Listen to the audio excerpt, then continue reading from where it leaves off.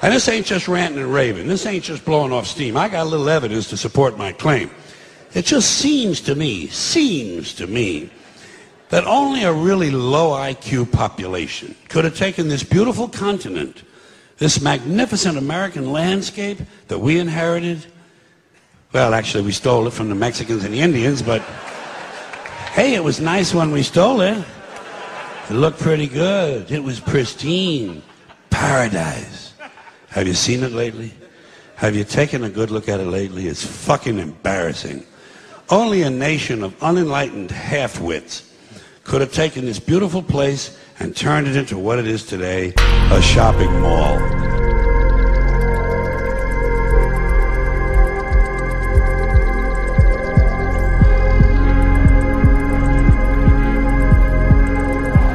You're listening to the Bloody Bits Horror Show with your host, Eddie the Axe.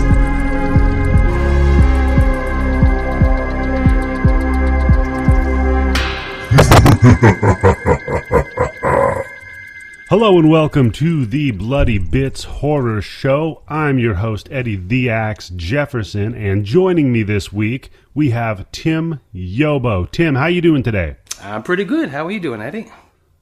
Splendid, actually. It's so we're recording on the weekend. God, having a nice. It's just a beautiful day out here, man. The sun's shining. The birds are chirping. It's a nice, cool 67 degrees with a breeze down here in Southern California. How is it on your neck of the woods? It's about 80 degrees in New York, and it's sticky as all hell. Sticky as all. Oh, fuck yeah. I lived in Florida for a few years, man. Oh, yeah. I know about sticky. God damn. Yeah, it's sticky there all the time, isn't it? It really is, man. It really is. I'm fucking glad I'm out of there. That place sucked. But still back does. here. Still does. Yeah, for real. But yeah, back out here in SoCal, just living that beach bum life. There you go. If you can do it, why not? I wish, man. I can't. Can you be a beach bum in Florida? Or is that just like a regular bum? Yeah, just a bum in Florida. Okay. I don't know. From my time in Florida, though, I realized that nobody's from Florida. Like, most of the people down there were from, like, Jersey. So it was... well, I remember growing up, my grandmother and my aunt had a saying about Florida that it was for the newlywed or the nearly dead. Jeez, that is so fucking true.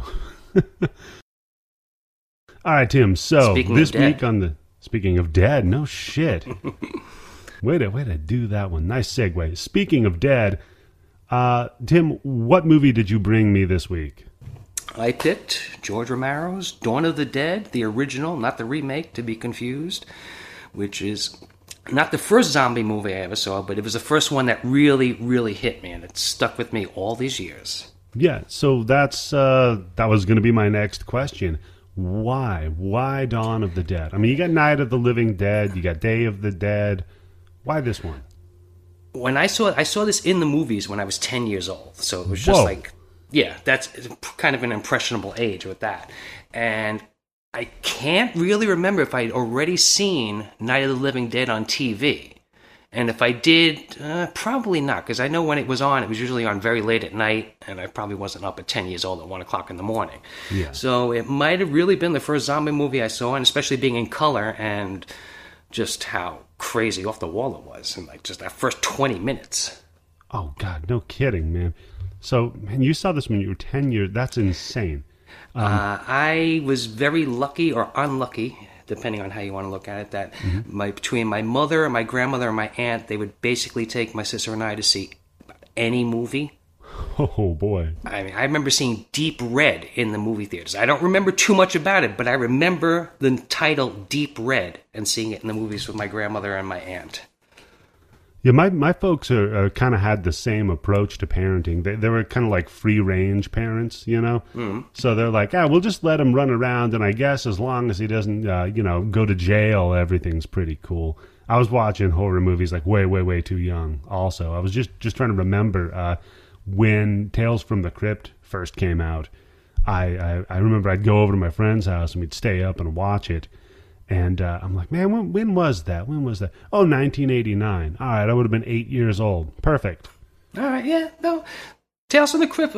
By the time you were 8 years old, Tales from the Crypt, it wasn't as bad as, I guess, seeing Dawn of the Dead when I was 10 years old. Because there was just nothing building up to that on TV. There was no Walking Dead or any shit like that. Yeah. And God, and like, so my oldest is 9 years old, and like, we're having this discussion, my wife and I, about like, hey, you know, what's like appropriate stuff, you know? Oh yeah, go ahead. I'm curious. Like, what do you say about that now? Well, that's like the hardest part of being a parent, man, is like how much do you dose like reality into their fucking life? So, I mean, we haven't like shown her like horror movies or anything, but at the same time, like, she plays video games that are horror related and shit, and there's blood and guts and... There's tons of crazy shit in those games now. Oh, for real. So I mean, she's pretty cool about that. The violent stuff, like, she knows it's pretend. She's having a good time with it. I remember a friend of mine who had kids, he told me that his son didn't like watching horror movies, and it wasn't because of the blood or anything like that. And he had a very specific thing, too. The kid said that when somebody died, how their eyes looked would freak him out. And I'm like, God damn, he's like 8 years old, and that's what he's focusing in on. That's pretty hardcore. Surprisingly prescient, man. Yeah. Damn. He's going to want to be an eye doctor or a killer who cuts out eyes. Oh, God. Yeah, the kid's just got all these fucking dolls and, like, pictures plastered up on his walls with the eyes cut out. And all scratched out, yeah. Yeah, not into that, man. So, yeah, 1978 horror classic, George Romero's Dawn of the Dead. Written and directed by George Romero, of course, starring David Emge as Stephen, Ken Foree as Peter, Scott Reiniger as Roger, and Gayleen Ross as Francine. I think this was her first movie, wasn't it? It was, yeah, absolutely. Yeah, she lied her way on the resume. She said she knew all the shit that she needed to do, and she didn't know anything. Yeah, we'll definitely get to that, man, because the shit that she lied about is not some shit you can just fake. But it worked out for her, man. Yeah. So it was filmed in Monroeville Mall during the winter of 77-78 with a 3-week break during the holiday shopping season. And this was because it would have been around Christmas time, and it would have taken them too long and been too costly to take down all the Christmas decorations every night. So this is a secret Christmas movie. Secret Christmas movie. Because there is a scene in it where there's a sign in the back where they talk about Christmas refunds. Yes. Or returns. Yeah, that's true.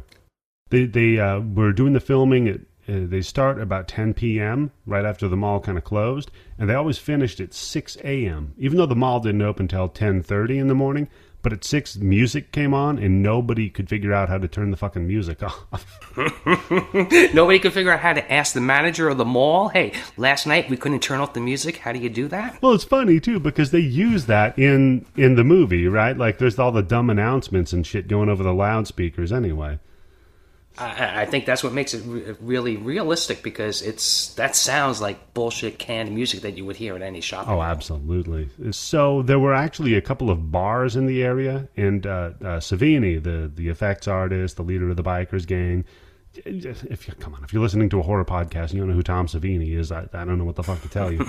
You got troubles. He remembers that when he was making up the zombies, they'd go out to the bars and get drunk. In the zombie makeup and all that shit, too. Yeah. And he says it probably helped out people's performances because they were just like stumbling around like a bunch of fucking drunks. And it was freezing cold, too, so... Yeah, ice cold, man. The problem was that these drunk zombies would like fuck things up in the mall. Apparently, a couple of them stole a golf cart and crashed it into a marble pillar. There's no way that they could ever film this movie today like that. I mean, I know in the remake, there's no way they were in an actual shopping center and shut that shit down and did all the stuff that they were doing in this. And I guess, again, that's what makes the movie real. It's too bad, too. It's not sets, it's all real stores. Yeah, it feels immersive. You know what's funny is there was actually a decommissioned mall like that shut down a while back. I mean, they're not doing it now, but they would do a zombie horror survival experience there where you and your buddies would pay to go into the shut down mall overnight, and they'd hire actors to dress like zombies. So you'd be given like these paintball guns to try to take them out and try to survive the night. But somebody brought a real gun, and they don't do it. Yeah. Kind of like the Disneyland down here in California. If you go into the Haunted Mansion thing, one of the ghosts, there's like a spider web above it. Oh, yeah. Go ahead. Dude, it's my favorite shit. Somebody like pulled their gun out and shot it. bam, and it caused the glass to spider web out. I want to meet that fucking dude. What happened to him? Did he get away clean on that, or is he like? Did he spend a couple months in jail and just became internet famous forever? No, they recruited him. He's a new Ghostbuster because he's got that killer instinct. He's a head of security. Yeah, for real. So the extras had a lot of fun getting drunk and driving, like you do. But apparently they were mostly paid like $1 a donut. And donuts, yeah. Yeah, and a Dawn of the Dead t-shirt. I actually had that t-shirt. All right, here's how old this movie is. Okay. I was able to buy the t-shirt for this movie in the movie theater at the concession stand. Wow. They used to have, every time when there was new movies up, I mean, I remember Saturday Night Fever t-shirts, Grease, all the movie t-shirts that you, like today, I don't know if they even make them anymore. You'd have to go to a store or buy them on the internet. They were there in the movie theater, and even sometimes had programs for the movies. But that's where I bought my Dawn of the Dead shirt. Oh, that's great. Man, I'd love to have one of those shirts now. 20 years in the garbage. Yeah. That's like, there was a couple of bands that I really loved. One of them was Typo Negative, which was, they kind of started out as like a punk industrial band, and they went all weird and kind of goth for a while. But I had some great t-shirts of theirs, man, and God, yeah, they just wore them until they were shreds because I'd go in like mosh pits. Yeah, that's what I used to do too. Yeah. Just wear them until they ripped. Yeah, and I'm like, shit, well, that's decommissioned. And now you look and there's people that are like paying big bucks for old concert shirts. It's crazy. Everything old is new again, Eddie. It really is, man. It really is. I'll tell you one thing that'll never get old, though, is the MPAA fucking with people. And they wanted... Well, he got around them. Yeah. So they wanted to make this an X-rated movie if Romero didn't make any cuts. And, of course, Romero told them to, fuck off. I'm not going to make any cuts, and I also don't want an X rating. So, because back then the stigma was that an X rating meant that it was hardcore pornography. It was a kiss of death. Yep. It's kind of like how NC-17 is still for movies today, which is kind of sad, but... Yeah, it's too bad. And there's some weird rules about that that make no sense. It's completely arbitrary. Anyhow, Romero was able to persuade the distributors to release it as being not rated on all the advertising and all the trailers and everything. So that way there, you could still get, like, widespread distribution of the movie. Just from it being not rated. That was it. That was, it's one of those things. I went to Catholic school, and every once in a while they would give us a list of books and movies and records that we weren't supposed to listen to or pay any attention to, and I was just like, thank you very much for giving me this list. Billy Joel? What? Only the Good Die Young? What kind of song is this? Here's like a recommended reading list, man. That's awesome. Just about, yeah. Oh, God. Yeah, I remember when I was a kid, they always just told us not to play Dungeons and Dragons because we'd go to hell. Like Tom Hanks. Like Tom Hanks, yeah. Oh, so every year on Thanksgiving, my wife and I, we do T. Hanks Thanksgiving dinner. And we'll watch some Tom Hanks movie. And we did Mazes and Monsters one year. Just because she's quite a bit younger. She's a bit younger than me. So she wasn't around for the whole satanic panic thing that, Oh, yeah, I remember it well. Fucked up our country pretty good. So she's watching it and she's like, this is ridiculous. Like, they thought this was going to scare people. Like, what the fuck? Oh, man, but she the best one, though, her favorite one that we've done for Tom Hanks giving is The Burbs. Classic. Oh, that's an old-ass movie, too. That's so good, man. The Burbs. Have you got to the Money Pit yet? No, we haven't done the Money Pit yet. Oh, okay. That's going to be a bad Thanksgiving. Especially because we're like, hey, we should buy a house. Oh. Fuck that. Watch it after you buy a house. Don't watch it before. Yeah. In this economy, come on. Who can afford a house? Pretty soon they'll be giving them away. Maybe. I think that's about it for all the little fun facts I've got in the background. I'll sneak a couple in the scenes where they fit in, but anything else you wanna throw in there? No, I think we can pretty much dive into it. All right. So dive into what we do. We start in a red carpeted room with the floor, the walls, everything. It's like a sound Shag studio. carpeting on the wall. Shag carpeting on the wall. And my wife sees this, she's like immediately, wow, that's the best. We got to get that going on. I hope that doesn't come back. No, I don't think it will, man. Too many people like losing pets and children and ugh. And light pegs. And this was like back in the height of cocaine, man. Like, how much coke was there in the shag carpet? Oh, Somebody was sucking up with the vacuum. You know that. So the news is going bananas, and thematically, this takes place after Night of the Living Dead, kind of as a sequel. And Romero kind of said this is the tipping point between where the amount of humans and the amount of zombies is even, right? Yes, and this is what I always love. For me, the best part of zombie movies is how society falls. Right when it's like to the crucial point, and how the government fails and just shit goes crazy. Well, yeah, and we see that because we just have a virus and everybody loses their fucking mind and the government doesn't handle it right. And when you listen to these two commentators talking, it's like they could be on Fox News right now, and one guy is talking about wearing a mask, and the other guy is talking about, I don't believe we should be wearing a mask. It's so funny that you say that. So we have our hero Francine, right? She pulls, there's like an outdated rescue information that they're running up on like the Chiron, and she's like, look, man, we got to pull that off there because people are going to get hurt. They're going to get killed going to the wrong place. And the guy, her boss is like, no. Roger Ailes says, no. Roger Ailes says, no, man.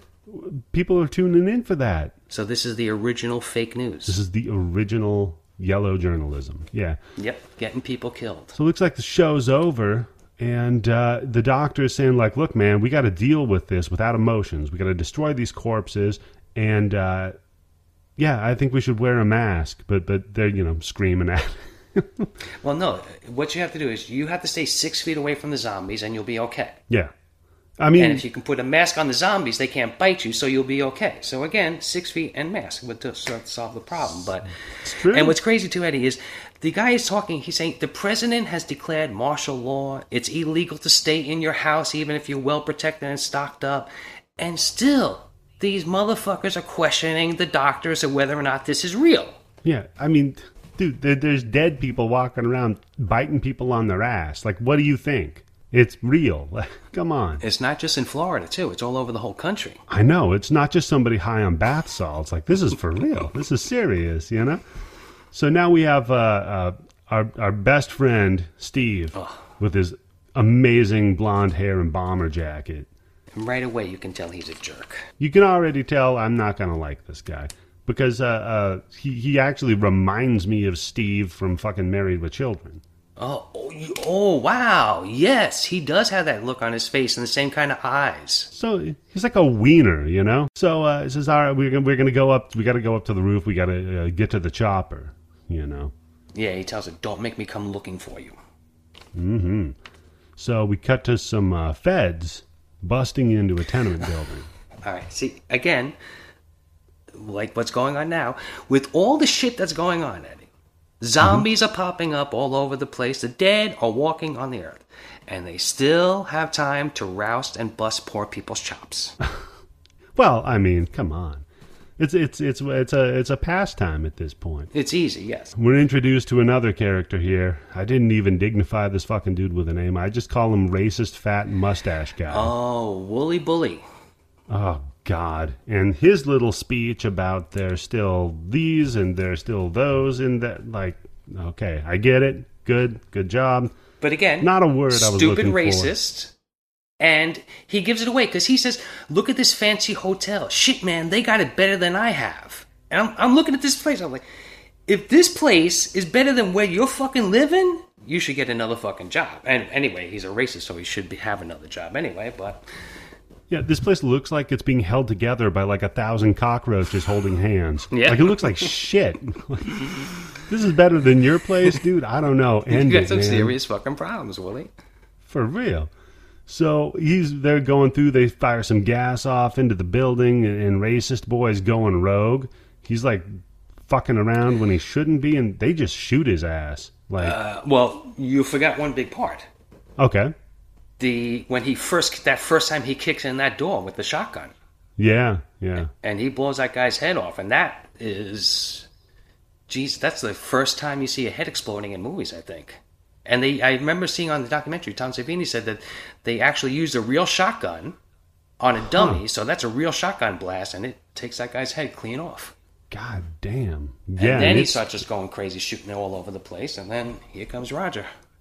Yeah, it really, like, we're setting it up for, like, okay, this shit is going to be ultra violent. Like, get ready. Like, I kind of get why they were trying to go for a crazier rating, because this is some shit we haven't seen before. Yeah, if this is how the movie is starting. Yeah, where do you go from here? Yeah, exactly. They go. Oh, they go. They go for sure. So now we start getting to see the zombies. The transition from black and white to color wasn't really kind on the makeup here. Romero admits that he regrets how this worked out, because they did them up in a white paint, but due to the lighting and the film transition, they kind of look blue. And sometimes they look gray, and sometimes they have a greenish tint on it. But I've seen an interview with him where he said that he was kind of okay with it because it kind of added to like the cartoony element of the film. Well, yeah, not only that, but the blood, right? Oh, yeah, because they got it from 3M, and the blood on the film, the way it came, it's kind of okay for me, because I grew up watching a lot of martial arts movies, and that's usually the color of blood that would come out of somebody's stomach when they got stabbed or something. Yeah. So I was used to that kind of color of blood. It didn't bother me at all. Yeah, and I think it works out. It wasn't really Romero that complained about the blood. He liked it, because it comes out as really bright and kind of fluorescent. And like you said, it kind of works to this comic book kind of cartoonish over-the-topness of the movie. It was Savini that got mad because it wasn't realistic. Because, maybe if it was a little bit more realistic, it really would have gotten an X rating. Yeah, then maybe he couldn't have argued it down. So then we got like a great fucking shoulder bite that goes down. And man, just the brutality of the zombies fucking biting into people in this movie is just insanity. Yeah, and the effects still hold up today. I mean, if anything, it might be better than some of the stuff that you see with all the CGI bullshit. Yeah, I mean, you're never going to be able to convince me that CGI is better than practical effects. Like, I haven't seen it yet. I just haven't. The practical always holds up better, man. So we make our way down to the basement. Our buddy Roger, he knows about this chopper. And he's like, we gotta, we're going to get the fuck out of here. Then our friend, the priest, shows up. Oh, one leg. Oh, one leg. And when I saw this, 10 years old, I figured, after you see what's in that room, that he might have fed his leg to the zombies. But then I was like, nah, that doesn't work out. But how was he in that room full of zombies with the door locked and none of them went after him? Because as soon as the other two go in, the zombies are all over them. Yeah, so he kind of warns everybody, leaves, and they, the guy that they hired actually is an amputee to play this role. They use a lot of amputees in the movie, so that makes it even more realistic. Definitely. Now we're in the basement. We just see a bunch of zombies kind of writhing around and eating. And Peter, our hero, this you can tell by the way that he's acting. You can tell by his face that this bothers him. But he pulls out his gun and starts shooting them. Well, that's always in movies. That's how you can tell who the good guys are, because death affects the good guys and bad guys don't care. So by just seeing Roger, because especially also when we forgot on the rooftop, right away, the rookie cop right next to Roger gets a bullet right in the head. Oh, yeah. And you can see that kind of fucks him up right away. And he's one of the last cops to go in to the tenement. He lets all the other cops go in, and he kind of hangs back a little bit, too. Yeah, that's true. It's true. He's a little unseasoned, I guess. So we make our way up to the chopper. We got Steve, we got Francine, and they're hanging out. They see Stu, and he's dead. They're like, shit, Stu's dead. Now what are we going to do? Well, I guess fill the chopper up with some gas and try to get the hell out of here. He tells her, it's just like filling up a car. Squeeze it until it squirts out at you. Yeah. What? What? All right, little comedic relief there, I guess. I don't know. I've never filled up a car and had the gas squirt out at me, but whatever. I would consider that kind of dangerous, but okay. Yeah, I grew up in the Pacific Northwest, Washington, Oregon area, so half of the time we weren't even allowed to fill the car up with gas, man. Because in Oregon, it's illegal. You have to have somebody do it for you. Really? Yeah. Wow, okay. Good to know. I don't know if it's that way anymore. It used to be that way because it was considered like a Class 3 combustible, and you needed to either have a license or work for somebody with a license to handle those combustibles. Well, it makes sense because if you go on YouTube, you probably can't go 5 minutes without seeing a video of somebody dragging a hose away from a gas tank or lighting up a cigarette while they're filling up the tank with gas. Yeah, that's true. That's true. That makes a lot of sense. Well, they filled the gas tank up in the chopper okay, though. They do a pretty good job. The problem, though, is some cops pop out. Oh, the doofus cop. The doofus cop. Yeah, and they're like, hey, man, what are you doing? You stealing our gas? You're not allowed to steal our gas. Come on. And what's funny is one of the cops recognizes Steven. He's like, oh, you're the weather guy from channel whatever. And I'm like, really? He's that famous? I guess, yeah. It's those blue eyes. It's back then, too. You had like 3 channels. Yeah, that's true. Know? And who had a helicopter back then on TV news? That was probably, that was a big thing. Because I remember, I don't know how long ago, but I remember TV news actually bragging about them having a helicopter. So he might have been famous just for having the helicopter. So they could give you live traffic. Which never changes. The traffic always sucks. Yeah, but hey, in New York. At least it's live. Now the cops are giving him some shit about it. Like, hey, you're stealing our fucking gas. But then, a couple other cops show up. These are our cops, though. Our cops, our buddies. This is Roger and Peter. And they kind of tell the doofus cops, like, hey, you should probably back up. We got this. It's all good. Then I love this doofus cop goes up to the helicopter, and he's like, look, man, do you have any cigarettes? I really need a cigarette. Oh, yeah, here's our first injection of humor into the film. Yeah, it's pretty good. Says, hey, you got a cigarette? And they're like, look, man, we don't have any cigarettes. Get the fuck out of here. They're like, all right, well. And, it's good because I used to smoke, and I would agree that probably in that situation, I would be trying to figure out how I can get at least a couple of cartons of cigarettes until the whole zombie thing blew away. Yeah, it's like, what's his name? Benicio del Toro's character in Sin City. A smoker's always a smoker when the chips are down. That's right. Yep. So, because I used to smoke too. I might would consider having one right here. It's been 3 years for me, and I could see if I had a situation where it was like 5 minutes before I was going to die, maybe. But yeah, it's been years for me. 10, 20, I don't even know, man. Oh, damn, nice. It's been a while. Yeah, they send him off. They're like, yeah, we're going to go on a boat and go to the island. I guess, like, what island? What are you talking about? Any island. An island, I guess. That's cool. We're going to get in our plane and our helicopter and fly a direction. I guess it's about the same amount of planning, but hey, we're going to go up. Up is good. I mean, there's no zombies up. Because those cops are going to end up on Long Island, and they're going to be in for a surprise. For real.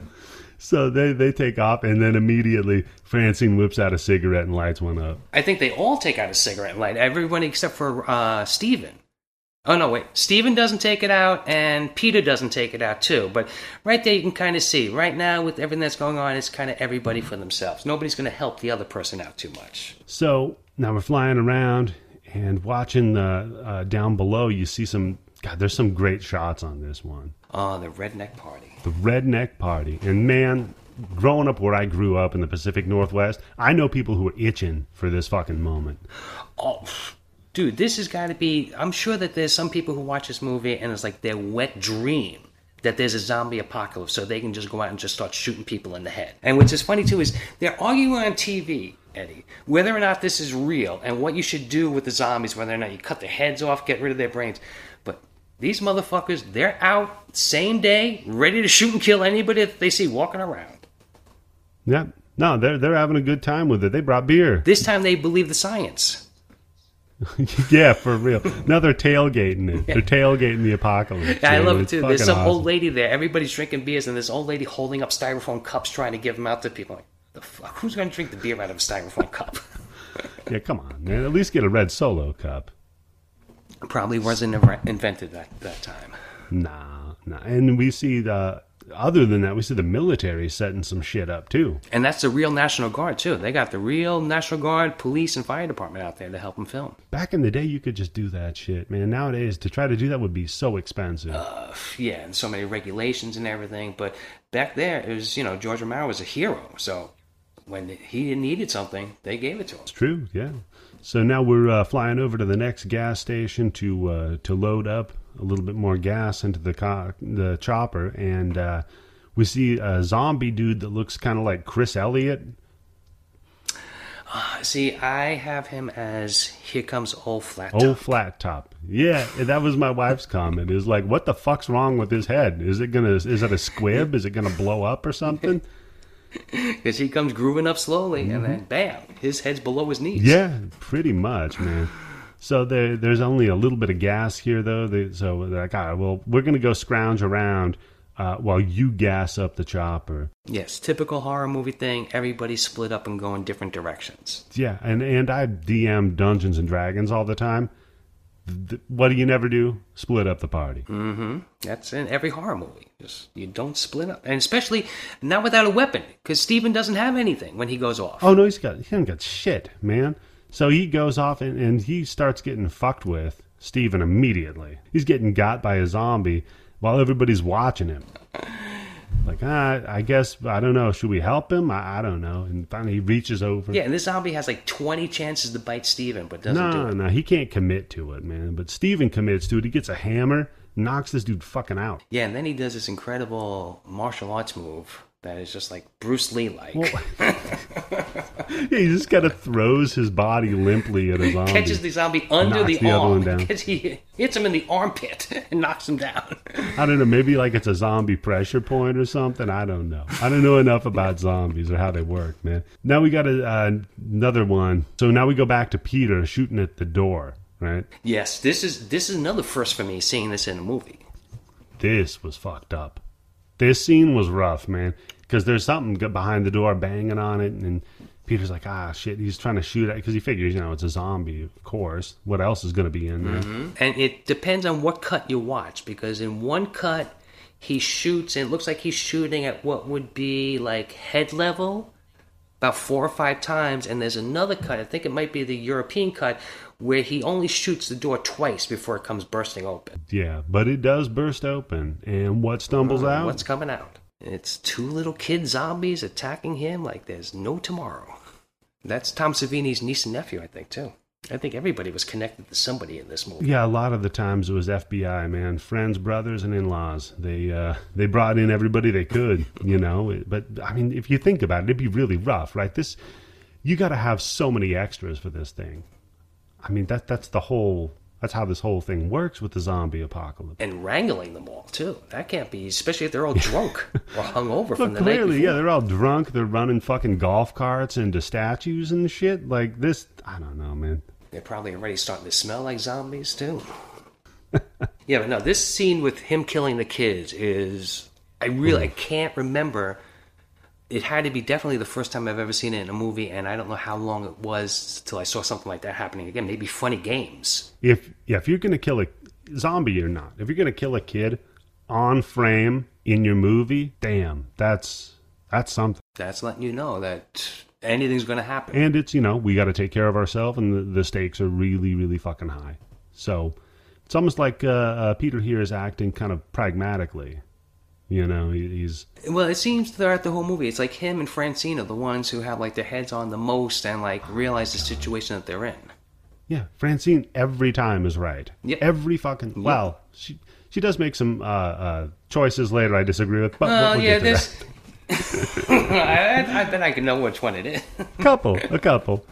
So, Steve almost kills Peter then. Because he whips around and you see Peter getting shot at. Yeah, and this is the zombie that's got his head on the T-shirt and I think the poster. The zombie in plaid. But Roger ends up getting the head shot, and Peter's fucking pissed off because Steve pointed a gun at him. So he marches over, points his gun at Steve and says, hey, never point a fucking gun at somebody. Does it scare you? You feel fucking scared? And Steve's shitting his pants. And it's good, too, because Steven, when Peter's walking up to him, you could see the look on Peter's face that he's fucking pissed. Mm-hmm. And then when the camera goes back to Steven, you could see he knows he fucked up and something bad's going to happen. He's shitting his pants. You got this 6'5" dude with a gun and he's pissed at you. And he knows what to do with the gun, too. Unlike you, who fucking sucks. Mm-hmm. They're sick and tired of running. They're flying around in the helicopter. They're bitching about it. They haven't slept. And the dude was nodding off while he was driving. Or flying, I guess. Yep. I'm piloting. So that doesn't seem fucking safe. So it's like, all right, maybe we should find a little rest area, find some place to stop, catch a couple of Z's. And what do they happen to? Big, beautiful shopping center. Big, beautiful shopping center.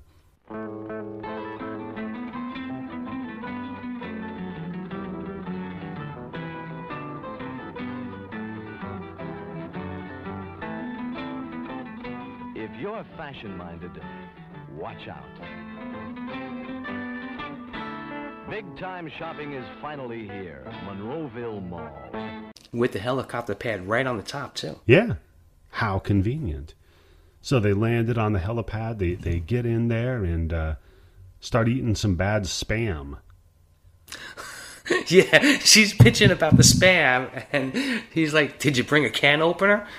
Like, who the fuck would think to bring a can opener with all this shit? No, of course not. You're eating Spam. It's like, well, good, because it's got its own key. You can just turn it. You got some Spam. You're good and to go. that shit lasts forever. Yeah, it really does. So now they're going to be navigating through this security area here, and they find this giant janitor key ring. God, I wish I had a key ring like this. There's so many fucking keys. That thing weighs about like 25 pounds, and there's no sneaking up on anybody if you have that key ring on. No, not at all, man. So they're turning everything on. The sound comes on. Everything's opening up, and we get like a Looney Tunes music and some good zombie slapstick going on as we're looking at the mall. And again, here's where Steven is an idiot, because he's sleeping when the two cops decide that they're going to go downstairs to check everything out. And when he wakes up and Francine tells him what they did, those guys are insane. And then he goes to run right after them right away. So he just wants to be part of the action. He wants to try to prove that he's a big guy. This fucking guy. Like, they have it figured out, man. They know what they're doing. You don't. You're a liability. They're the professionals. Yes. You fly the helicopter, let them kill the zombies. I don't understand the problem. Man, teamwork makes the dream work. Okay, we can't all be the tank in the party. Some of us have got to be the healer or the spellcaster or something. He's that privileged white guy. He thinks he knows everything. So they get in there. They're walking around. They find a nice big department store, and they flip the glass door very elaborately around and shut it on themselves. And they start... it's kind of interesting. They're like ransacking the place. They're like, man, look at all this cool shit we got in here. And when I saw this when I was 10 years old, I was like, wow, this is really cool. That would be, for me, if the zombie apocalypse got me locked into a mall and I could do that, that would be a dream for me. Yeah, living the dream. Then we have a nice like cut to Roger getting scared by a mannequin. It's a good cut too. It's a nice jump scene, and it doesn't have like a big musical sting or anything like that. It's just bang the way it looks. Yeah, just a real quick one. And it's setting something up later on too. So they decide, all right, we're going to grab a TV. We're going to get some other stuff. And this is the scene where we see our boy Roger slide down the escalator. Yes, and I am convinced that the reason why they put those little bump things on the escalators is because of that scene. Oh, makes sense. Because when I was young, I remember going to Macy's with my family, and they did not have them on the escalators. Oh, really? And then all of a sudden, they started popping up. Huh. That makes sense, man. People see shit on a movie, and they're like, I'm gonna go do that too, man. Yeah, and also that was before the internet. So even if there was some idiot in Ohio who was doing it, the rest of the country didn't find out about it and go, oh, I want to do the same thing. That's true, yeah. It was all about the media. It was all about the movies. But, yeah, the actor that played him said that was, like, his favorite thing to do when he was filming. Yeah, that looks like it was fun. So our hero, Steve, finds the book, and it's a map of the mall. And he's studying it. He's looking around. Finds a gun. He's like, cool, I could probably use this, maybe. I don't know. While Peter and Roger are planning their escape. So the next note I have here is Steve sucks. He can't shoot this fucking zombie in the head to save his life. He shits his pants so quickly. He's just shooting in the dark. He doesn't even know what the fuck he's shooting at, and he's going to get hit in the head himself with a ricochet. Well, yeah, because, I mean, and you hear some great ricochet sound effects here, and... Like, at first I'm like, does he not know that you need to shoot him in the head? And I'm like, oh, no, he knows. He's just terrible. He can't fucking hit it, so... And he's literally shitting his pants. Yeah, because he doesn't even see the zombie and he's shooting. Yeah, it's just not working out for him at all. So, some performance problems. So not working great, and then he fucks up, and then he tries to shoot the zombie again, but then like he forgot that the revolver didn't have any bullets in it. Like what? No, I think what he did is he wasted all the bullets shooting at the pipes. Oh, okay. And then he was reloading it, and in the process of reloading it, the zombie jumps up on him and then knocks him down. Drops the bullets except for one in the gun. And he sticks it in there, and he fires a couple, click, click, click, and then boom, finally gets one. Finally. And then what happens? The two professionals have to come and rescue his ass. Yeah, they sure do, man. So Peter and it is great when Peter's on his way up there. He just grabs this fucking zombie and throws him off the balcony down to the bottom floor. The first of many zombie dummy work. I read too that they had one zombie for the whole movie. So every time you see a dummy happening to something happening, that's the one dummy that they had. It's like Mr. Highway in The Good Son, man. Like they got one. It's like I chuck it, but don't try to throw it somewhere it's not going to get too busted up, man, because we got to use that over the rest of the day. And over again, yes. Man, just great. So now we go back to Roger in the department store, and he gets tackled by a zombie, and he whips a screwdriver out of the zombie's belt, sticks it in the fucking thing's ear, and man, just get a nice little puddle of that blood. And like you said, it's that 3M blood, so it looks a little weird.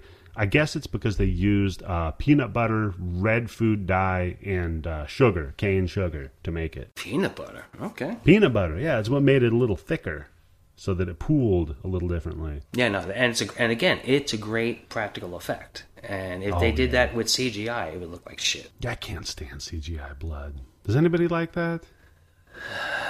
The thing, what I hate the most is when somebody gets shot and they fucking CGI the little splat. How cheap is a squib? A squib can't be that expensive compared to what it takes to have somebody sit on a computer and do that shit. And it looks so much better.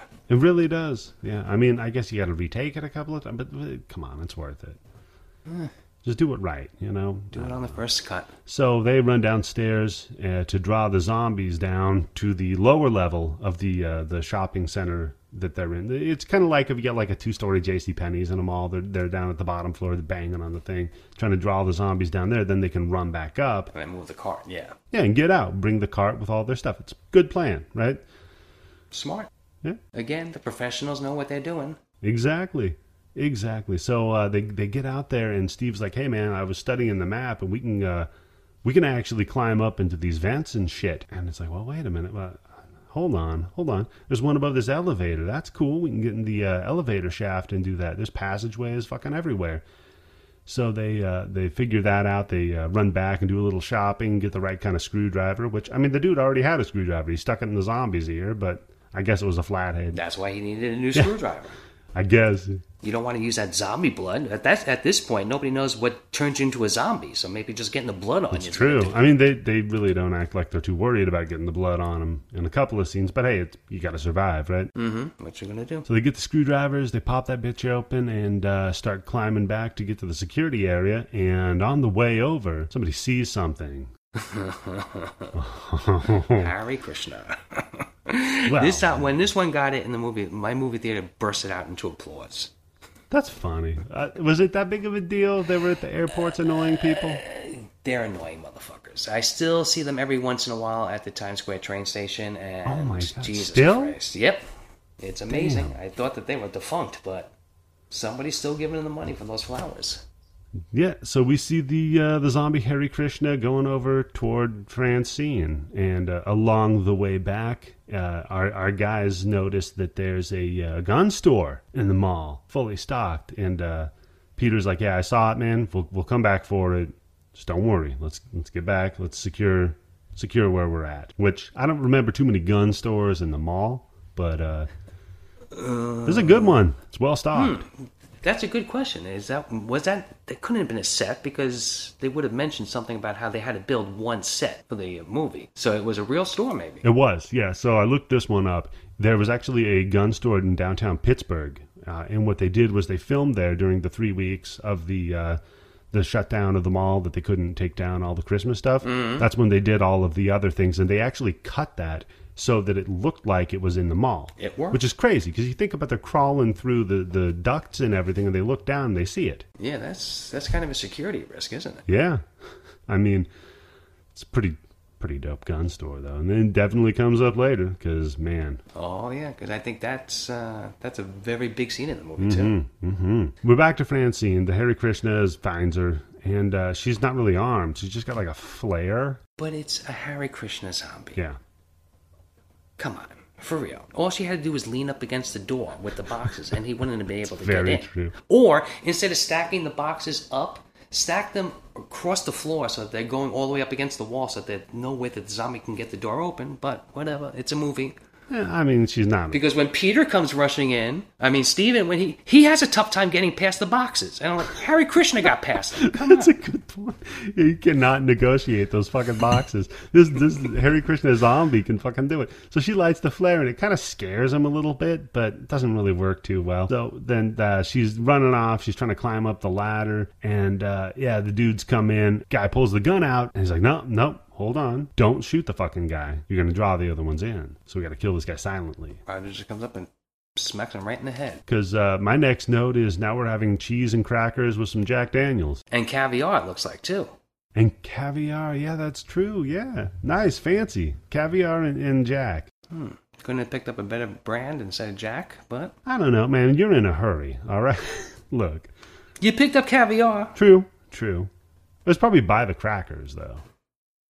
Yeah, that makes sense. So, then they're having a nice little snack time while they're watching the TV.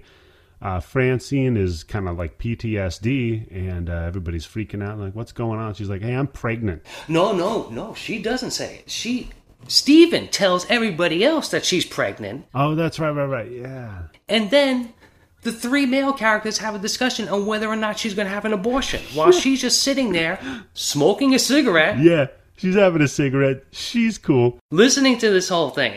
Peter is like, look, man, if you want to have an abortion, I know how to do that. I'm like, wait, I need to know this story, Peter. It's okay. How do you know how to do that, Peter? What's going on? That's some interesting knowledge you have there.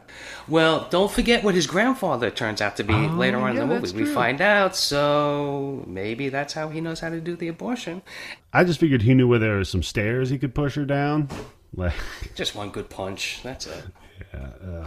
Some bad caviar would do it. Yeah, true. I don't know. Maybe she could keep smoking. Maybe we could get a little Jack Daniels in her. You know, when I saw her smoking, I'm like, yo, she's going for the slow abortion. Yeah, that was back in like 77, 78, though. Like, they didn't know. That was like right around the time, maybe, where it was like coming out that you're pregnant, you shouldn't be smoking or drinking. Yeah, the drinking comes up later, though. Yeah, again, it's the apocalypse. Yeah, what are you going to do? Plus, I mean, you're raising a kid in this? Like, no.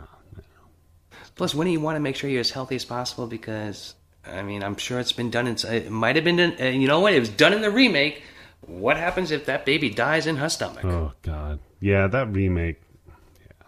That was a scene, for sure. Oh, well.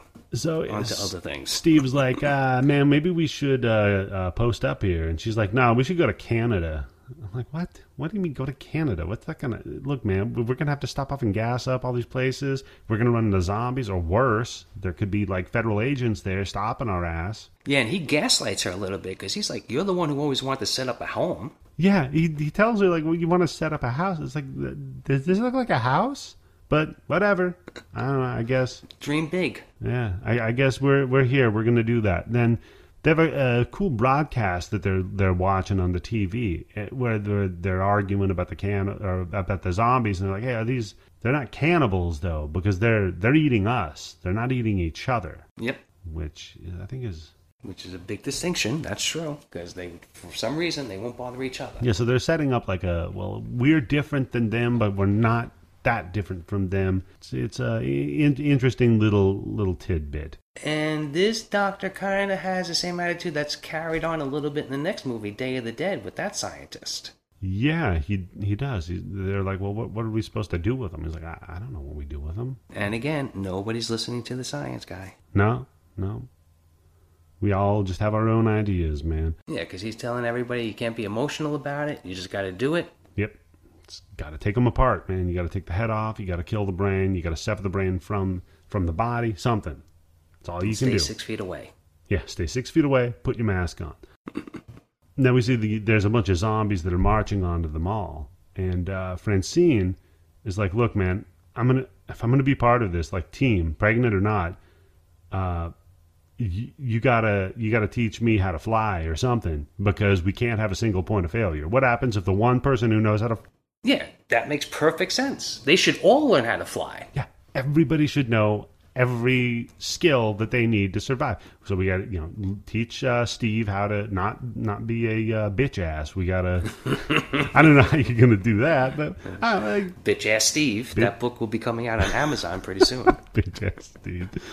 Oh, God. I don't know, man. That's got to be a series. That can't just be a book. This guy needs some help. There's a lot to go into. It really is, man. She's like, yeah, by the way, I also want a fucking gun. And I can't argue with that. Again, that makes perfect sense. Everybody there in that group should know what to do in case 3 of them are dead. And what's the last person going to do? All for one for all, man. You got to do something. Come on. Now we have a convoy scene, which I guess the idea is that Francine is going to hang out with a gun and Spot while they fly off, get a couple of big-ass trucks and use them to block the entrances. And Steven is up in the helicopter flying around. Yeah, because that's his job. He's the only one who can fly, right? And here's a problem I have. Okay. He doesn't have a walkie-talkie. That is true. The 2 guys on the ground have a walkie-talkie, but the guy in the helicopter doesn't have a walkie-talkie. Yeah, that's a good point. Like, because those 2 could actually pull up beside each other and yell. Yeah, you could hear it. With the guy in the fucking...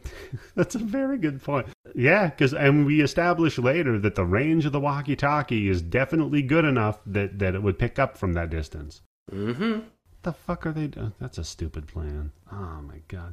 So yeah, they go down there, they grab a couple of trucks, and they're doing some cool donuts and stuff in them, and they're flipping it around, trying to get the zombies off of their back so that they can go block up the entrances. Which, good plan, right? We got to stop them. It makes sense, yeah, because they won't be able to get, they won't be like 30 or 40 deep pressing in on the doors. It'll only be like 1 or 2 of them, and they won't be able to get any kind of leverage to break the doors in. Right. But Roger gets a little sloppy and a little bit cocky. He does, man, and he almost gets his shit split. But Steven the Chopper, he saves the day. This time, yes. Sort of. Just by kind of like lowering down and warning them, like, hey, look out, there's a thing over there. Yeah, Peter's kind of a little bit slow on the uptake on this one. He sees the helicopters like hovering over where Roger is and almost basically lands. He's like, oh, what's going on? What? I don't understand. That wasn't part of the plan. What's going on? Maybe I should go over there and take a look. Then he finally gets in. He tears ass over there. We figured out that they're kind of crudely able to use tools, because one of them whacks the fucking window open with a crowbar. Yep. Yeah, and... Well, again, in the first movie, I think there was a scene in Night of the Living Dead where a zombie picks up a rock and breaks a window. Yes. And in one of the newscasts, the guy is saying, I think it might be the One-Eye guy. Yeah. With the patch. Who's saying that, they have basic motor skills and they can crudely use weapons like some animals do. Yeah, that's about it. They're like their thinking is lesser, but they're I don't know, they can be they can fuck some shit up if they need to. And they got the numbers. They do got the numbers, man. That's for sure. Well, they're getting them more and more every day. Then we get this great quote, which is, "We got this, man. We got this by the ass." We got this, man. We got this by the ass. Yeah. When they're driving off. That's like one of those things that you say and you don't realize what it's going to sound like until it comes out. But somebody actually wrote that down and they actually recorded that. That works, though, man, for the scene, because it's like, look, man, we made this shit work, but I don't know, maybe he fucked up. He was trying to sound cool. I don't know.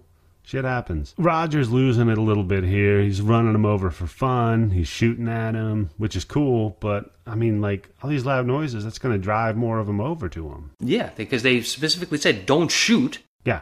Which is what? All the way up on the top of the goddamn mall that the zombies are going to hear it. And out here they are riding out 18-wheeler trucks with a helicopter buzzing over the lot. Yeah, they can definitely hear you. Then Roger's ass almost gets bit because he Well, he fucks up pretty bad. Yeah, he gets bit twice. He drops the bag. He forgets a bag, so they have to go back for it. So right there, you know that's not good. That something bad's going to happen. That's where he almost gets bit. Then, yeah, like you said, he drops his bag, and they're like, shit, I got to go back and get my bag. I guess we got to double back for it. He drops the bag, and we expend way too much fucking effort for him to get this bag. Like, what's in the bag? Yeah, that's what I was going to ask. What's in the bag that they can't just go and get and use without having to go back and jump into a pile of zombies to get it? You're in a mall. There's a gun store. What do you need? You brought 7 different screwdrivers when he asked you for 1 screwdriver. Maybe that's it. Maybe he got all of the screwdrivers in the tool store, and so now they're fucked. Oh, they're out. There's no deliveries coming in. Yeah, because they're all in that one bag, I guess. I don't know, man. So they drag his ass up, and I made a note that they bring him up into the security room. He's all bandaged up, and it looks like he's sucking his thumb. Well, here's what's crazy, too, is this is where the movie gets a little bit wonky with how long it takes to turn into a zombie. Because he definitely, out of everybody in the movie that we see, he takes the longest before he turns. And you kind of get the impression, that he's trying to fight it as much as he can, but, what is he going to do?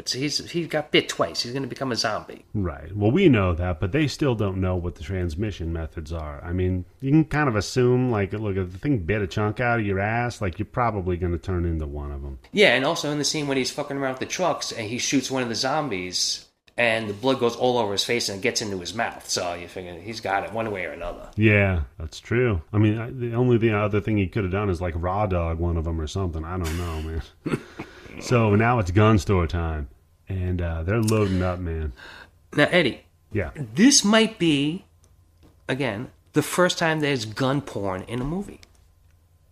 Yeah, maybe. I mean, to this degree, yeah. Yeah, where they're just laying out the guns and they're showing all the guns and looking down the scopes and everything like that and loading up the holsters. I don't remember seeing this in any other movie. I mean, like, now you have The Matrix where guns, lots of guns, and that's in every single movie now, but I don't remember seeing that in any other movie before this. But I was 10 years old. Yeah, you have it a little bit like in your Old West movies, but it's never like they're laying the guns out and like romanticizing them. It's just that they're there, they're a tool. But in this one, like Peter's got this great fucking line he says. Yep. He says, you know what the crime is that the only sucker that could miss with this gun is the one that had the bread to buy it. And that's 100% true, yes. It's like the guy who's on the golf course with the most expensive fucking set of clubs doesn't know what he's doing. Exactly. Yeah, because he thinks you're going to get the best tool and then that'll make you a good carpenter. That's not how it works, man. No. Take some practice. We fight our way out back to that department store and get to the bottom floor of it again. And Francine's got an idea. Let's get a car. Yeah, because now they got the shopping center all closed off. No more can get in. So now they just got to clear out the zombies that are inside. Yeah, so get a car. And would a car in the shopping center have gas in it? I would think not. Like, you'd have to be pretty stupid to do that. But, hey, I don't know. Like, I know at, like, car lots, they'll typically have a little bit of gas in there, but... Yeah, just like maybe, like, from whatever it is to get the car into the actual spot where you're doing the showcase, but to have, like, a full tank of gas in it where they're able to drive around the mall.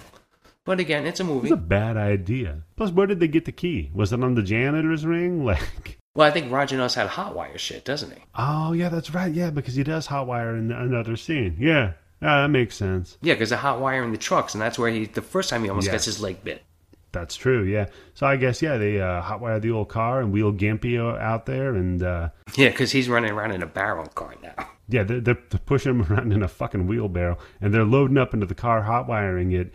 And a zombie grabs his leg and squeezes it around the fucking Band-Aid, and it just pops like a zit. So now, no matter he had any chance in hell, that shit is gone. Yeah, we just know he's fucked. Like, that's all there is to it. So we get the car going, and we start locking the place up. We're turning on all the alarms. Like, it's just madness. And we're playing some GTA now with zombies. Again, here comes a little bit of the humor. A little bit, yeah. They're having a fun time, man. So the plan is you lock off the mall, eliminate all the zombies that are inside. There you go, man. Secure the area. Yeah, but they never showed what they did with the bodies, did they? No, they didn't. Probably just tossed them off the roof. Oh, no, you know what? Actually, they do. They show that they threw them into one of the walk-in refrigerators. Oh, All right, so did they empty all the food that was in that refrigerator out, or are they just going to waste all that food? Fuck, I would have thrown that all. I mean, you had to like move it over to the other one, but no, there's still like food in there and stuff, man. Like, yeah, because there's food in the mall, but a good chunk of that's going to go bad pretty quickly. So you would figure whatever you have in a freezer, you want to keep it as long as you can. Yeah, exactly. I mean, you got canned shit, sure, but yeah, like all your perishables, your steaks, and your lobster, which comes up, yeah, that's got to be refrigerated. Your pies. Fucking pies. Somebody's still making pies. Somebody. Yeah, man. So we have a nice little montage. They get some bandoleros full of fucking ammo, and they're just popping off zombies left, right, and center, man. And again, it's, like you said, it's that cartoonish, comical element that we got going on here a little bit. Yeah, it's just, I think it's a good mix with the movie, because if this movie was just like all blood and gore all the time, it would be just too heavy. To have a little bit of humor injected to it is a nice little break. I mean, that's what made Shaun of the Dead work so well, right? Oh, that's a great movie, too. If a character can make me laugh, then I care about that character a little bit more. Well, yeah, that's something endearing. It's something you shared. Yeah, so when you put that character at risk, now I'm actually worried about him, man. So we get back up to the security area, and we're injecting our buddy that got bit up with some drugs, make him feel a little better. Yeah, they're probably giving him morphine or something, which they have a pharmacy there, so they probably had all that good shit too. Oh, I know, man. And I like it too. They give him a shot of the Jack Daniels, and then he hands the bottle back to Peter, and I'm thinking, what does Peter do with that bottle? Do you just throw it away, or are you going to take a shot out of that bottle? I don't know, man. I mean, alcohol is supposed to kill some shit, but I don't know what that zombie shit is. I don't... yeah, that's true. Hey, we're in a fucking shopping center. I'm going to get a bottle of Johnny Walker. Yeah, no kidding. Why do they keep drinking this fucking Jack? At this point, they've cleared the place out. Like, you could get a much better bottle than that. Well, because you know what? I think at this point in the movie, they're still kind of regular people. Because later on, they get a little fancy schmancy with all the shit that they have. It's true. They get a little buck wild with that stuff. Yeah, they got like 3 little canters of alcohol going. Yeah, fancy. So now we hit the hardware store, and the idea is there's still like a doorway, like a hallway that can lead to the security area that they're in. And the idea is like, well, why don't we block that off and paint it so it just looks like part of the wall. Yep, and Steven just wants to do a quick job on it. And again, the professional, thinking ahead. Mm-hmm. There's going to be maybe cops coming through here, raiders. We don't want anybody to even know there's a door there. So don't even bother blocking it. Just cover it the fuck up. Cover it up. Don't just play around. Yeah, it's got to look like there's nothing. Just seamless. And they do a damn good job of it, to be honest with you. Because from the outside, it doesn't look like it. No, they did it nice. They got a good paint job. They matched that paint very good at Benjamin Moore. Mm-hmm. They brought color swatches over there. They were looking at it. They spent 20 minutes. They had Francine. Francine's like, no, I know that's the exact same shade. Yeah, she's like, it's more like a burnt umber. I don't think it's this kind of rusty color. Yes, and now where's the shag carpeting? She's puking her guts out is what she's up to. Because she's pregnant, remember? Well, yeah, because when he tells everybody else, doesn't he say she's like 4 months pregnant? Yeah. So this movie's all taking place within like a 3 or 4 month period because she doesn't pop out with that baby. So no, we don't get to see the baby born. So maybe the sequel. His name is Bub. So yeah, now this is where they're dragging the dead out and popping them in the refrigerators because they were stinking up the place. He said. Now we're hitting up like where there's all these cash registers and shit, and they're like, hey, we're gonna rob it. Like, and this is a weird point to me because it's like, okay, on one hand, like you're already going through the mall and taking the shit that you need. Yeah, you don't need money. So the money is just like a joke at this point. Like, I guess maybe... It's just a habit, I think, what it is. It's just they can't get over the symbol of having a fistful of dollars. It's almost like there's some primal part of their brain that's telling them to do this. Kind of like how zombies would be using their primal part of the brain to tell them to eat people. Yeah, or to go back to the mall. So now we see there's like putting on some nice outfits, maybe get a nice little watch here, just kind of class it up a little bit. Now I think we're getting that Johnny Walker. I think that's this point in the movie. Johnny Walker Blue. Oh yeah. I haven't done too much of the blue. I've had a couple of shots of it here and there, but for the most part, I just get the double black. Yes, I like the double black. It's nice and peppery. And what, blue is like $170 fucking a bottle? That's too much to drink. Yeah, it's a little bit much, man. I don't have that kind of podcast money yet, so Not yet. maybe when I launch the Patreon. There you go. You got to have the Johnny Walker Blue level. Start off with Jack Daniels. Oh, that's a good idea. Every level of the Patreon is going to be like Johnny Walker Red, Johnny Walker Green, Johnny Walker Black, Johnny Walker Blue. There you go. You got a good idea. So now we go to Francine and the ice skating rink. And I think you were talking about her lying on her resume a little bit. Yeah, because she didn't know her ass from her elbow on skates. And I think they had to film it a long-ass time, and they just barely got it with her going around the rink without falling down while somebody's screaming at her off camera on how to ice skate, which I don't know how that works. Yeah, just don't fall. Stay upright. Like Balance. Shift your weight. I don't know I don't know how to ice skate, so I don't know how to tell somebody how to ice skate. I've ice skated a couple of times, and you think that if you know how to roller skate, you know how to ice skate, and no, it's not the same thing. Huh.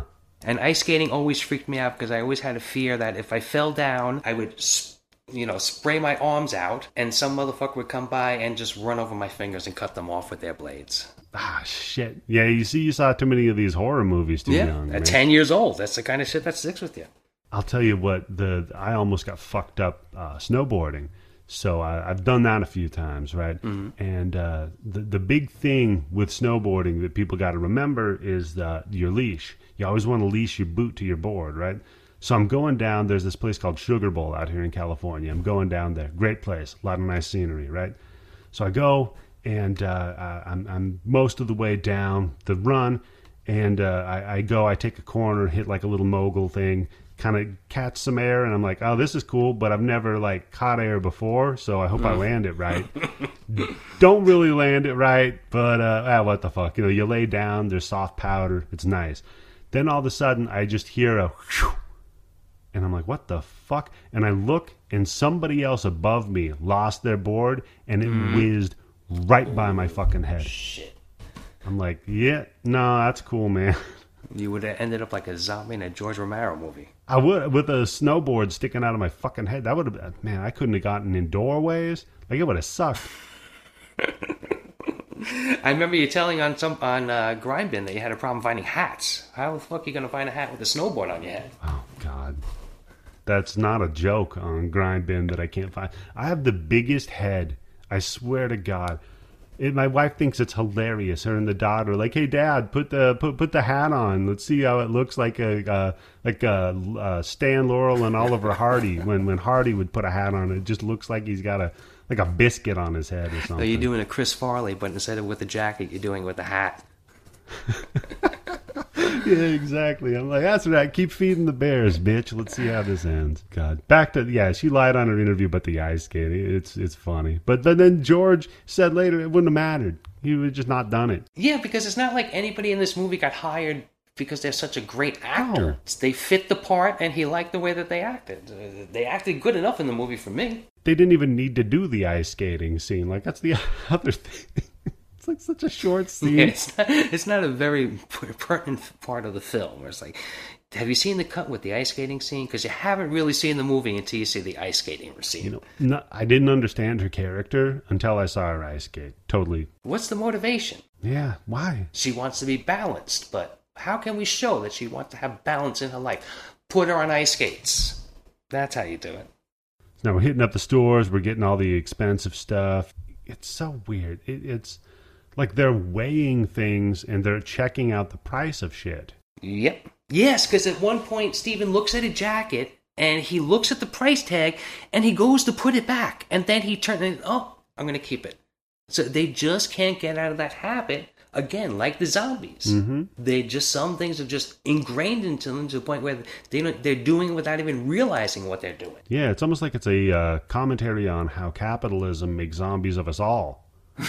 Maybe. Yeah, something like that. But that's cool. If only George Romero had that idea. Maybe, yeah. That's cool, though. We go off to the arcade. This one's fun. They're like playing shooting games. I remember so many of these games. Okay. I remember that car racing game where it was basically just a steering wheel that was connected to a stick. Yes. And on the other side of the screen was the stationary car, and you just move that around on the screen.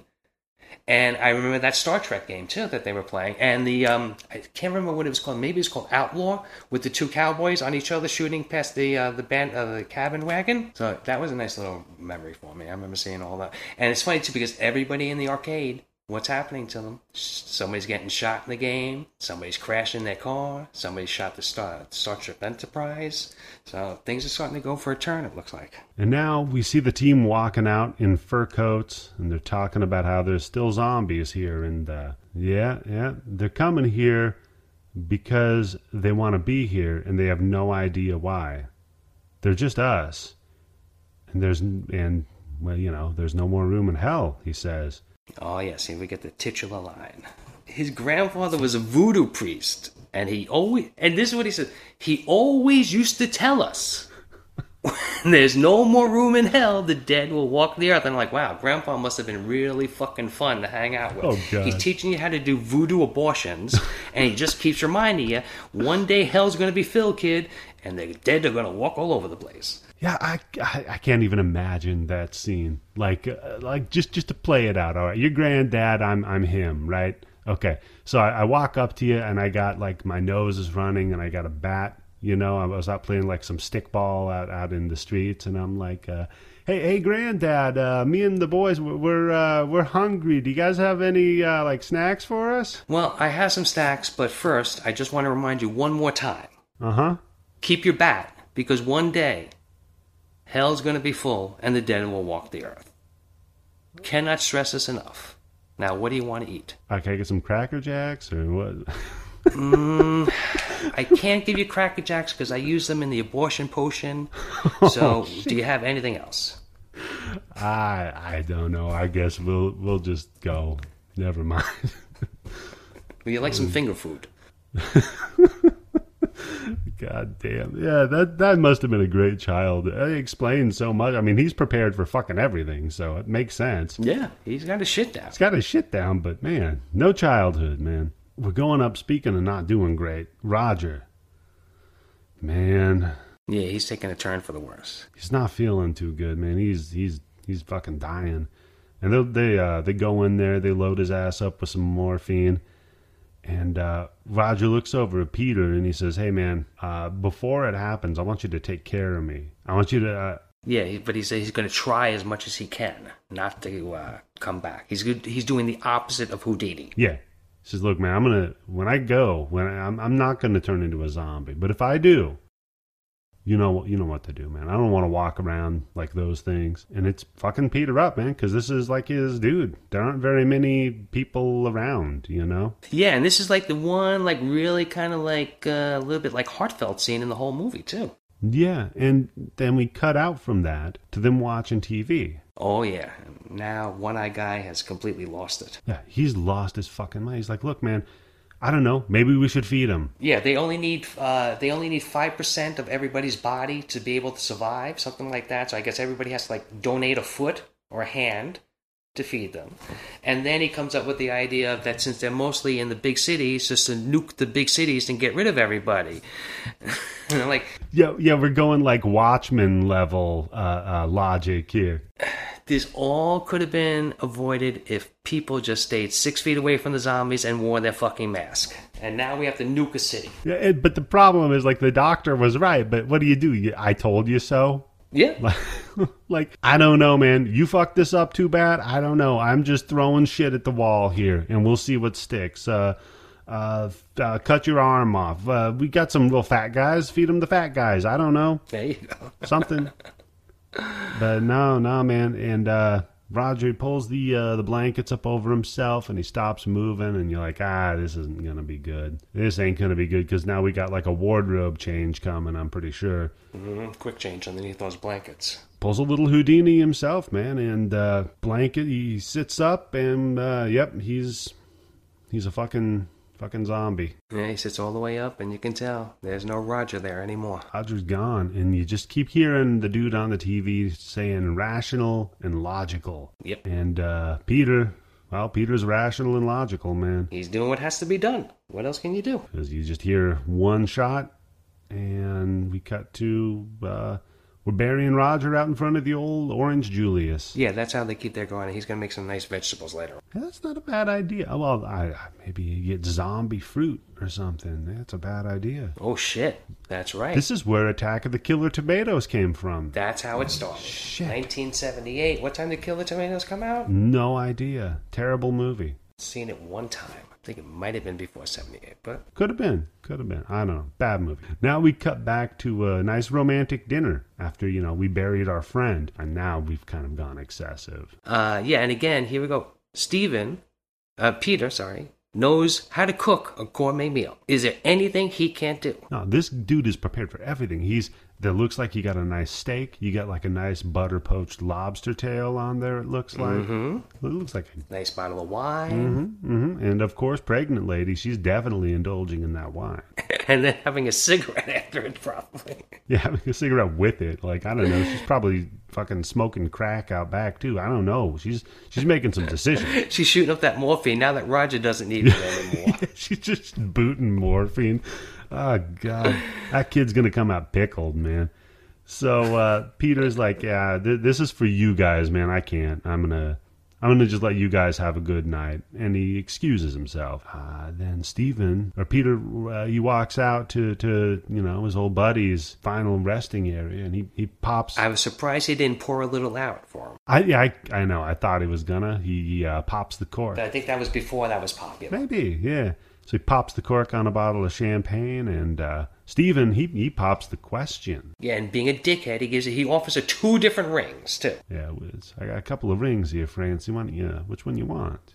You want to get married or something? Or you just want to keep fucking? Yeah, I mean, we could do that, too. And Francine's answer is like, no. Like, what even is that? Yeah, again, what's with everything that's going on, what is being married at this point? Exactly. She already says that that's his boyfriend, their boyfriend-girlfriend. She's pregnant with his kid, but he still has to go through the old routines of the old world. Well, he's got to make an honest woman of her, right? Like, yeah, that's right. What the fuck? What is it, man? There's a dude eating a foot 30 feet away from you. Like, come on. She can't be a dishonest woman. That's, I guess, can't bring her home to mother. I guess. Look, he's old-fashioned, all right? He's something. So at this point, she says, yeah, no, not right now. It wouldn't be real.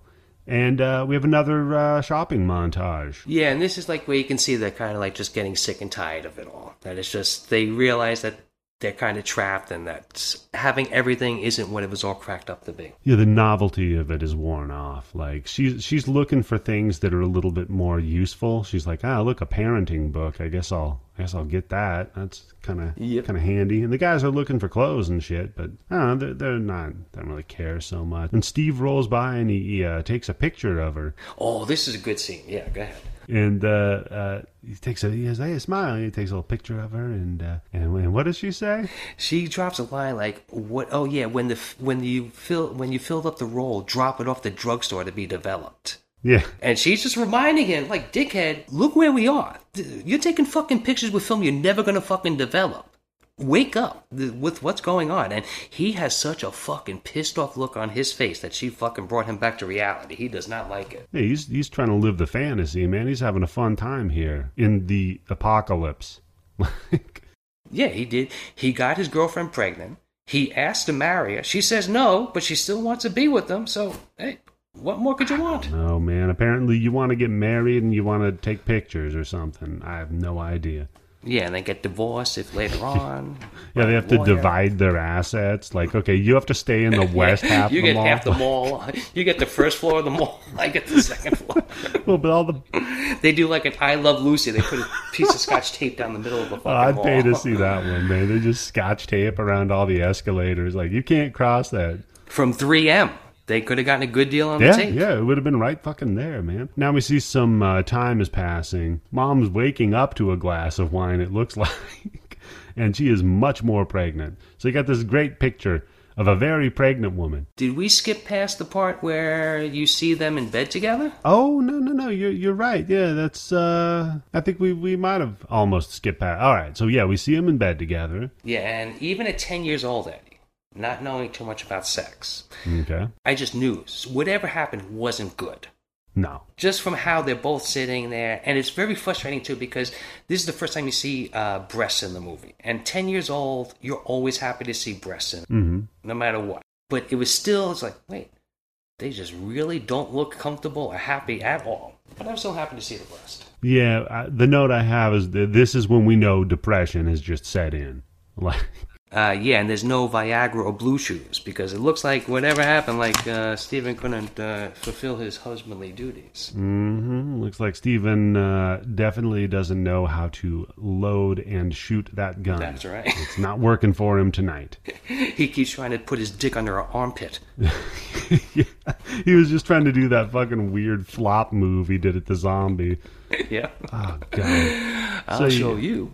So this is when the time has passed, and we see pregnant mom walking around with a glass of wine, much more pregnant. The guys are out playing a couple of, or Peter's up playing tennis against the wall on the roof, and we see the ball. He smacks it real fucking hard, like he's pissed. He's taking on some aggression here in this scene. Well, yeah, because he's the only guy there, and there's one woman who's pregnant with the other guy's baby. Yeah, so he's got to beat it. He's the odd man out. Against the wall. He's beating it against the wall. Holy shit. Yeah. So, and then he loses his ball. It flies off the side, and we see it bouncing. And there's still a bunch of fucking zombies down there. One of them's all, like, just fucked up and decayed and gone. And it's back to reality Back to reality. They've been living the life. They're insulated. They think that they got it made. And outside, the world's going to hell. Danger's right around the corner, man. But Francine's cool because she's dressing herself like Marilyn Monroe. See, I had Bonnie Parker. Okay, I could see that. And I could see the Marilyn Monroe thing, too. But when she had that little, I don't know, the way the eye makeup on, it was kind of like a little bit more like 1920s or 30s. I get that, but didn't she have the little fake mole that she drew on there also? Yeah, she could have been just improvising. Yeah. Hey, of course. And, why not? She's singing into the mirror a little bit and holding the gun up and looking at it. And, it's like a little Bonnie and Clyde. See, the gun, that's what gave me the Bonnie Parker thing. Yeah, it's a pretty cool scene. And the guys, they're having a good time, too, man. They're playing some cards, they're drinking, they're gambling. Betting with real money. Betting with real money that doesn't matter. But they got these, like you said, the nice decanters. They got the gin. They got they're good, man. Yeah, gin, bourbon. I forget what the other one was, too. I think it was Mad Dog 2020. Probably. There you go. Yeah, or Night Train. For when Francine can't sleep, she'll drink a little Mad Dog 2020. Yeah, it just has a nice little... Help settle her stomach. The baby's kicking. Give me some Mad Dog 2020. I can feel the baby again. The blue one, that's the one that shuts the baby down. The green one wakes it up. He's over, and Francine walks over to the TV. She's making dinner. She walks over to the TV, and she shuts it off. She's like, look, man, there hasn't been a broadcast in 3 days, all right? So then Steve stands up. He's like, no, I'm gonna turn the fucking TV right back. And he like looks at her with this shitty look and turns it back on. And I have a note written down. Poor Pete. Here he is. He's stuck at his friend's house while the husband and wife are in the middle of an argument. And he's got no place to go and nothing to say while these two are fighting it out. Yeah, he can't go home. He's like, I don't know. I guess I'm gonna go down to the place where they sell all the like pewter wizard figurines and knives and shit in the mall. I don't. Isn't there an adult bookstore in this fucking mall? Maybe. Yeah. Someplace where he can There's go. gotta be something. There's gotta be like a newsstand. He can find a Playboy or something. I don't know. Definitely, there's a newsstand with like some Hustlers, some Chic. 1978 definitely was Chic, Hustler. Probably Wee magazine too. Yeah. OUI. Gotta be something for him, man. But nah, he just hangs out. And I write, man, even in the apocalypse, husband and wife are still fighting over the TV.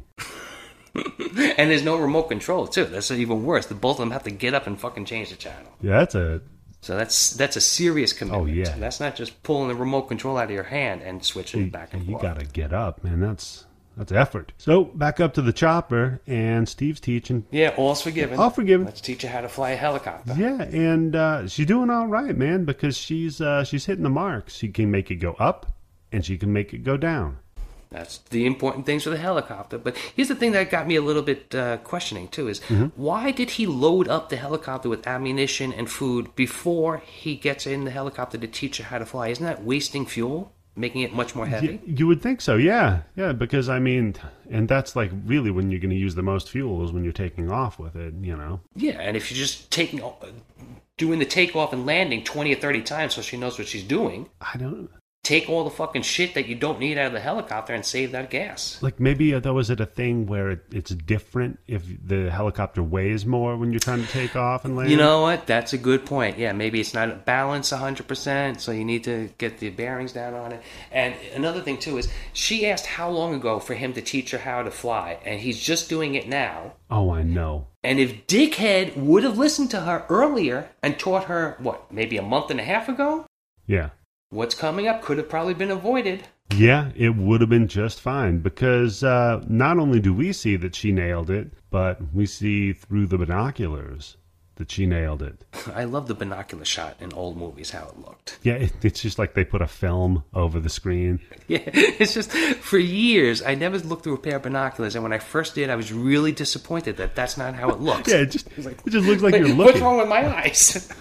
Oh, man. So, yeah, it's we have a nice little group of raiders, and they're like, yeah, man, they got a whirlybird up there. Look at it. Yeah, and one of them is Tom Savini. Tom Savini, makeup artist extraordinaire.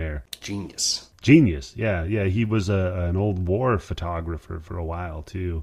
And that's where he's like kind of got to the, I want to be... He got his inspiration from it, yeah. I want to be as realistic as possible with this shit. You know what's funny is my wife used to be, her folks were both cops. Mm-hmm. And so she would sneak in and she would see on their computer like photos from crime scenes and shit. Oh, Jesus, yeah. Yeah, that fucked her up, but she did it not to herself, so whatever. It's all right then.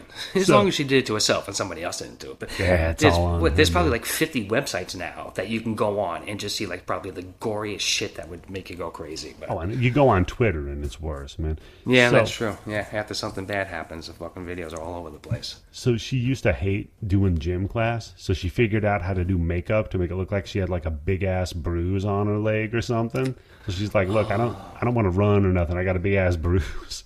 So then eventually, though, they're like, we got to talk to your parents because I think... Yeah, I was going to say, Child Protective Service is getting called. She's always getting the shit knocked out of her. Yeah, but the parents are cops, so they're like, well, why are you fucking around? Knock it off, man. That's actually a pretty good trick, though. It's handy, yeah. It comes in handy, I guess. That's like putting food coloring in your eye and saying you have pink eye. Shit, I hope she doesn't use that shit on me one day. You tell the cops, like, look, man, he broke my arm or something. I guess with the broken arm, you got to really commit to that, though. That's more than makeup. It depends on how pissed off you get her. I guess. I better watch out, man. Definitely, yes. So speaking of watching out, man, the raiders, they're like, all right, like, we're going to raid this place tonight. Yeah, because he says, do you want to do it today or tonight? I'm thinking, of course you want to do it at night. Yeah, then they can see you. Yeah, well, they're not exactly coming in stealth-wise, and they're not, when they're talking to them on the radio, they're not trying to hide how many there are very well either. Well, that's what's funny, is now the guy talking on the radio, he's got a helmet on. With the German World War II Schultz helmet from Hogan's Heroes. Yeah, it's got the SS logo with the fucking lightning bolts on it and shit, and I'm like, oh, I remember these guys from the gun shows up in Washington. Yeah, those are the bikers. And some of those bikers, they were actual pagans. Yeah, they were actual from a bike gang. They brought their own bikes, too. They were real motorcycle guys. Cool looking, some cool looking ones out there. So, yeah, they're on the radio, and they're like, look, man, we're all cool. We just want to go hang out with you. Peter's like, don't say shit. Don't let him know. And see, here's the first time that Franny is a little bit wrong on something, because she wants to talk to him. He's like, no. Don't let him know we're here. Nothing. So then he's like, all right, well, now you fucked up because you didn't share with us. Yeah, we don't like people who don't share. Yeah, so this is on you. So the raiders, they all jump on their bikes, and we got a little bike convoy coming down the road. Like you said, they're not trying to go stealth here at all. This is a smash and grab. That's what they're doing, definitely. Yeah, and there's a good amount of them, too. There's like at least, maybe 20, 30 bikes. They got a couple of vans. Yeah, man. There's probably got to be 50, 75 of these guys, man. Looks like our buddies are in trouble, man. Yeah, Peter knows that. He said that they got to be a professional army. If they've been surviving this long on the road, they know what they're doing. They got to know how to handle themselves somehow out there in the wild. They go up there, and the plan is, all right, our heroes' plan is, all right, we're gonna shut the gates. The bikers are gonna roll up, and we'll just try to secure the place and stay upstairs. Just watch, just observe. They don't want us. We'll let them fuck with all the zombies. That's that. Do you think that they're not going to be able to get in? Because when they say they're trying to lock the gates, they're obviously, I think what they're talking about is like the store gates, because they have everything opened up because they cleared it out of the zombies. But that's going to take a shitload of time to close all those gates. Yeah. And if they make it into the mall, what, a gate's going to stop them from getting into Macy's? No, it's not. I think it's just they're hoarding, right? They're like, look, man. Yeah, that's that thing. It's mine, and I don't want to give it up. Because he has a good line later on. He's like, we took it. Yep. I want to keep it. Exactly. So we get to the bikers. They're rolling up. They're tossing grenades, and they shoot off a lock. And they decide to go in through the side door. They're going in through the loading docks. Smart move. And it's funny, too, because there's a scene where one of the bikers pulls the pin with the grenade with his teeth. Yeah. And I don't know if it's 100% true, but when I was a teenager, there used to be this guy that used to hang out, and he used to be from the Army, and he said that if you tried to do that, you would pull your teeth out. Oh, no idea. That the amount of pressure that it takes to pull the pin out of the grenade is much more than you would if you tried to just pull it in your teeth and pull it. You would rip the teeth right out of your head. But that's something that you always see in movies. I'd imagine, like, you'd want to make sure that pin doesn't accidentally fucking fall out. Like, you want to... Yeah, because I think there's been some movies where you see it looks like they have the grenades attached to their vest by the pins. Mm-hmm, mm-hmm. So, yeah, you don't want it where you, like, roll around somewhere on the dirt and all of a sudden you just pull all the pins out. Just pops out of your pocket, like, oh, shit, and you're stumbling around. That's a bad idea. What's this? So Peter points out, like, look, man, with these bay doors open... There's going to be 1,000 zombies in this mall. And this is the first time in a Dead movie that the word zombies is used. Wow, yes, that's right. Yeah, and it's all the way at the end, too. So he says that those zombies are going to take the heat off of us. So, hey, like I said, stay upstairs. Just avoid them. We'll get the fuck out. I just thought of something, Eddie. You know why he says zombies? Because his grandfather is a voodoo priest. Oh, yeah, that makes sense. Okay. So he would attach them with zombies before anything else. Makes sense, because he's the only one. Yeah, there you go. Raiders are ransacking the place, and we're having a fun time, man. They're just smashing and they're getting like, but the shit that they're grabbing is stupid most of the time.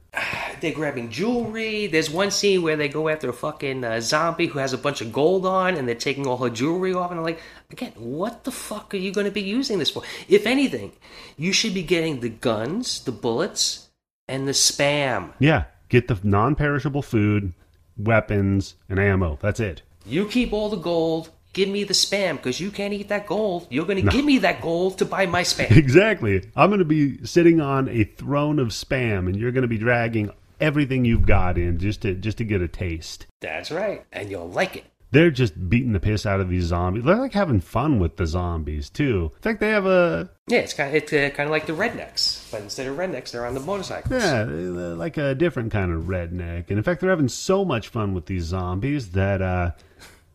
well, they start a little pie fight. Who made these pies? Did Francine make these pies? No idea. Yeah, maybe they were planning like they were going to have a big pie party the next day. Because there's just so many fucking pies. Like, it's ridiculous.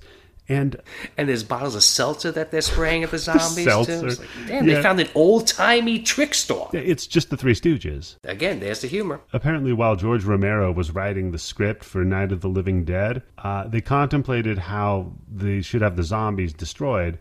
And co-star and makeup artist Marilyn Eastman joked that they should throw pies in their faces. So that was his inspiration for this kind of fun little stupid scene. Sounds like an incredible director that, you know, any little idea that somebody throws at him, he just puts it right in the movie. Oh, yeah. Like when a guy just randomly improvises, like, I'm going to try to use the blood pressure cuff. Oh, twice. He must have some serious fucking medical issues, Eddie. He can't fucking wait to find out what his blood pressure is, which it's probably a little elevated with all the shit that's going on, so you're not going to get an accurate reading, but what are you going to do? I would imagine it's a little bit elevated, as is his heart rate. But you know what? What are you going to do? Run to the pharmacy and get some blood pressure medication? I mean... Did he put quarters into that machine? Put quarters into it. I think they were free. See, that's why you got to go into the bank, because you never know when you're going to have to put a quarter in a machine and get your blood pressure true. taken. Always carry a quarter. That's a great point of advice. Put it in your shoe. Yeah. Or your sombrero. Yeah, he's wearing a sombrero too. That's right. That's the dude with the machine gun that was running around. Yeah, he's the one whose job it is just to shoot all the locks and open up. Whenever somebody needs a door opened, he's right there with the machine gun to shoot it. Well, maybe that's what it is. Maybe it's really high pressure because there's all of these people that want to break into all of these places. So he's got to shoot every He's lock. running from the top floor down to the bottom floor. Then somebody on the top floor wants to get in again. They can't get their shit He's together. like, look, guys, my heart is racing. My head is pounding. I can't be running around like this. You got to give me a break. They're like, calm down. He's like, look, I'll show you. Take a look at my blood pressure right now.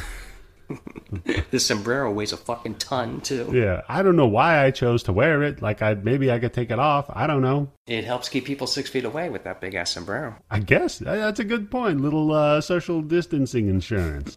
Ah, man. So, yeah. And he has a pre-existing condition. He has high blood pressure, so he definitely can't catch it. He doubles back to the blood pressure thing, like you said, and then he just gets eaten, and the machine starts, like, beeping and freaking the fuck out. Because there's not too much blood pressure at all. Yeah, and then by the end of it, it dings, and it says 0 over 0. So, like, not doing too good, buddy. No, you get your quarterback. I think maybe if the machine just read it as an error, give him a refund. If you score 0.0, we give you your money back. Get the low score, not the high score. So we have some good zombies ripping people apart and eating their entrails and shit. Yeah, guys are swinging by ropes all over the place. Oh, yeah. Yeah, that's true. Yeah, he does the sloth from the Goonies and does some swashbuckling with hammers. They got these big-ass mallets they're beating the shit out of people with. I read online that the first guy who swings down the rope, he overshot it and he, like, threw himself right into a fucking wall. Oh my God. And that Tom Savini, when he has his son coming up, he missed the boxes and the mattresses and almost broke his fucking back. Jesus Christ. Yeah, because they do some crazy stunts here. Yeah, that Tom Savini one, where whoever it is that fell into the fountain, they came really close to, like, landing on the lights, and that would have fucking hurt. Yeah, that was scary, man. Steve, he makes it to the roof access area while Peter's holding him off, because this is the scene you're talking about, where they're like, look, man, we took this. No, it's Steven. He doesn't want to give it up. Well, it's Steve that's like, he's like, look. Yeah, we stole this from somebody. Nobody's going to steal it from us. Yeah, we took this. This is ours. So he starts shooting at the biker. Yeah, come on. We took it. It's ours. So, yeah, then Steve's trying to make his way to the roof access, and Peter's like, fuck, man, you fucked up. What are you doing? You know, but I guess I'll hold them off, right? I guess I'll... Yeah, because Steven starts shooting at them. Yeah. They don't even know these two motherfuckers are in the mall at all until he starts shooting. So now Peter's like, God, and I got to rescue your ass? I mean, come on, man. Come on. Again? How many times do they have to rescue Steven? Repeatedly. I mean, at this point, the lady can fly. Like, come on, get rid of his ass. He's not helping. Yeah, it's over. Even if they just leave at this point right now, if all the motorcycle gang just get up and leave, what the fuck can they do? They can't do the shit with the truck again because the windows are all broken. There's a fucking grenade blown into the wall. So they can't stay there. You're right. They should, at that point, get in the fucking helicopter, get on the roof. Yep. Wait for them to leave, get in the helicopter, and just go. Just go to the roof and leave. Like, what are they going to do? Stop the helicopter when you're in the air? I mean, come on. The biker gang, who knows? I might have tried to shoot at the helicopter. So I would have just gotten on the roof, let them go, and then take off. True. But that's not what happens. No. The lights go out, and now we know shit's getting bad. Because yeah, how did the lights even go out? I don't even recall. Yeah, because Peter has to run down to, like, the basement. Yeah. To turn them back on. So somebody must have run down to the basement to turn them off. I guess maybe one of the bikers. I didn't see that scene happen, but I don't know. So I'll have to write a letter to George Romero, find out what happened. Dear George Romero, what the fuck? Steve's trying to make his ass get up to the roof, and then Peter climbs up into one of the vents, takes up the ladder, and as he's doing that, he's trying to secure the location and wait. Did you hear what Tom Savini says to him? What's that? Because Tom Savini sees him going up the ladder, and just as he gets up the ladder, Tom Savini, he puts the grate back down, and Tom Savini takes out a sword, and he starts sticking it up there, and he screams, "I see you," really loud, and then under his breath, I played it back twice to make sure, he says, "I see you, chocolate man." Chocolate. Oh, man. That sucks. And I'm like, not the worst thing he could have said, but why even say that then? If you're not going to go full force, why say that? Yeah, it's still not good. I mean, it's not like somebody, putting in a bad caption on Tales from the Crypt video. And it's still there, I know. too. I went back and I watched it, and I was like, yep, you were right. So vindication. Thank you. I was so afraid I was just Wasn't like you? having a bad It was, reaction. it was either somebody put that in there or their automatic captioning thing did that. And if the automatic thing did it, that's worse, right? It's the automatic thing because that's the option on it to have it auto-generated, and you are 100% correct because then YouTube's algorithm is racist. Yep. All AI eventually turns racist. You can't help it. Can't help it. So he has to go run down, like you said, to turn the power back on, and the elevator drops down. A couple of guys come in, and Steve's up on top of the elevator trying to get his ass out, but they shoot up into the air, like, you fucker, and they get him right in the arm. It's like, okay.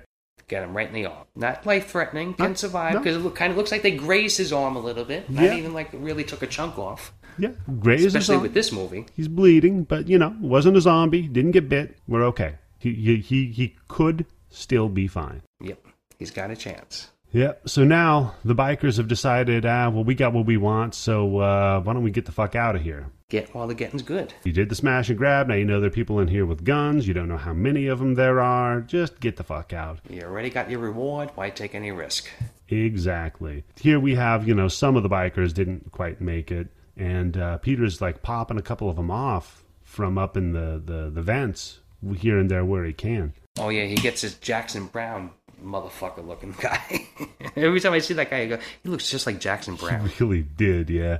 So these guys are falling down, and the zombies are ripping them up. And this is where we get some of the good, like, entrails and shit. Like, they're using some, like, pig guts and... They were real pig guts, and I saw in the documentary that the people that were there, they were actually eating it. Ugh. They were saying that some of the extras were so eager to be in the movie that they were, like, eating all that fucking shit for real. God damn, they didn't even fry it up or anything. It's like... Still, everybody's got dirty hands and dirty fingernails from all that night drinking out and eating out of the same stomach. That can't be healthy. Yeah, so they're just eating well, maybe they were so hungry because all they had were donuts. Donuts and beer. Look, man, I need some, like, something with some protein in it, some substance. Then they end up getting Steve in the elevator. He's up above, and the zombies rush in. They grab him by the legs. They pull him down, and now you're like, oh, man, he's fucked. Yeah, but here's what's crazy. This is the first time. He fights them off. Yeah, for once. He's finally like, oh shit, back's against the wall. He finally gets his feet under him. Yeah.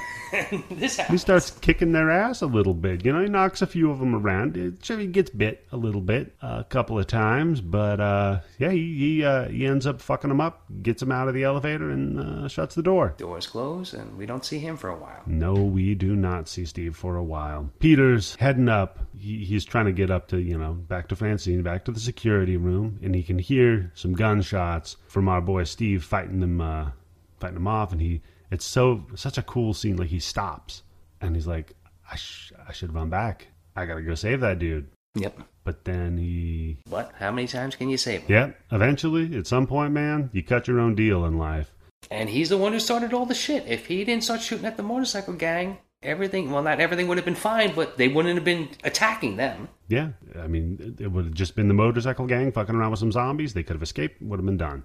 But no, Peter just bangs on the wall, pissed off. He's like, I know I should save this dude, but look, that's a suicide mission at this point. So he heads back up to where Francine is. And Francine's up there. He says, yeah, you know what? We gotta go. Steve's down there, though. He's still alive. I think I heard him shooting, so we'll wait for a little while. Yeah, he says, I heard him shooting, so he might have a chance. Give him 5 minutes, and then we're out. Yeah, well, don't give him 5 minutes. We've got a couple of hours. Because he's still sitting up there at the top of the stairs looking down, and she's like, look, man, it's been a few hours. We got to get the fuck out of here. He's like, just doesn't even really answer. He's bummed out, I probably could have saved him. Maybe. I don't know. Maybe not. He's got that survivor's guilt. Yep. And then the elevator doors, one of the zombies finally, bumps the button because he's like, shit, I remember buttons. Yeah, I know how to use tools. I know how to do all this stuff, but I forget how to press a button. Some of them are carrying guns. Because there's a scene where a zombie's on a fucking phone trying to make a phone call.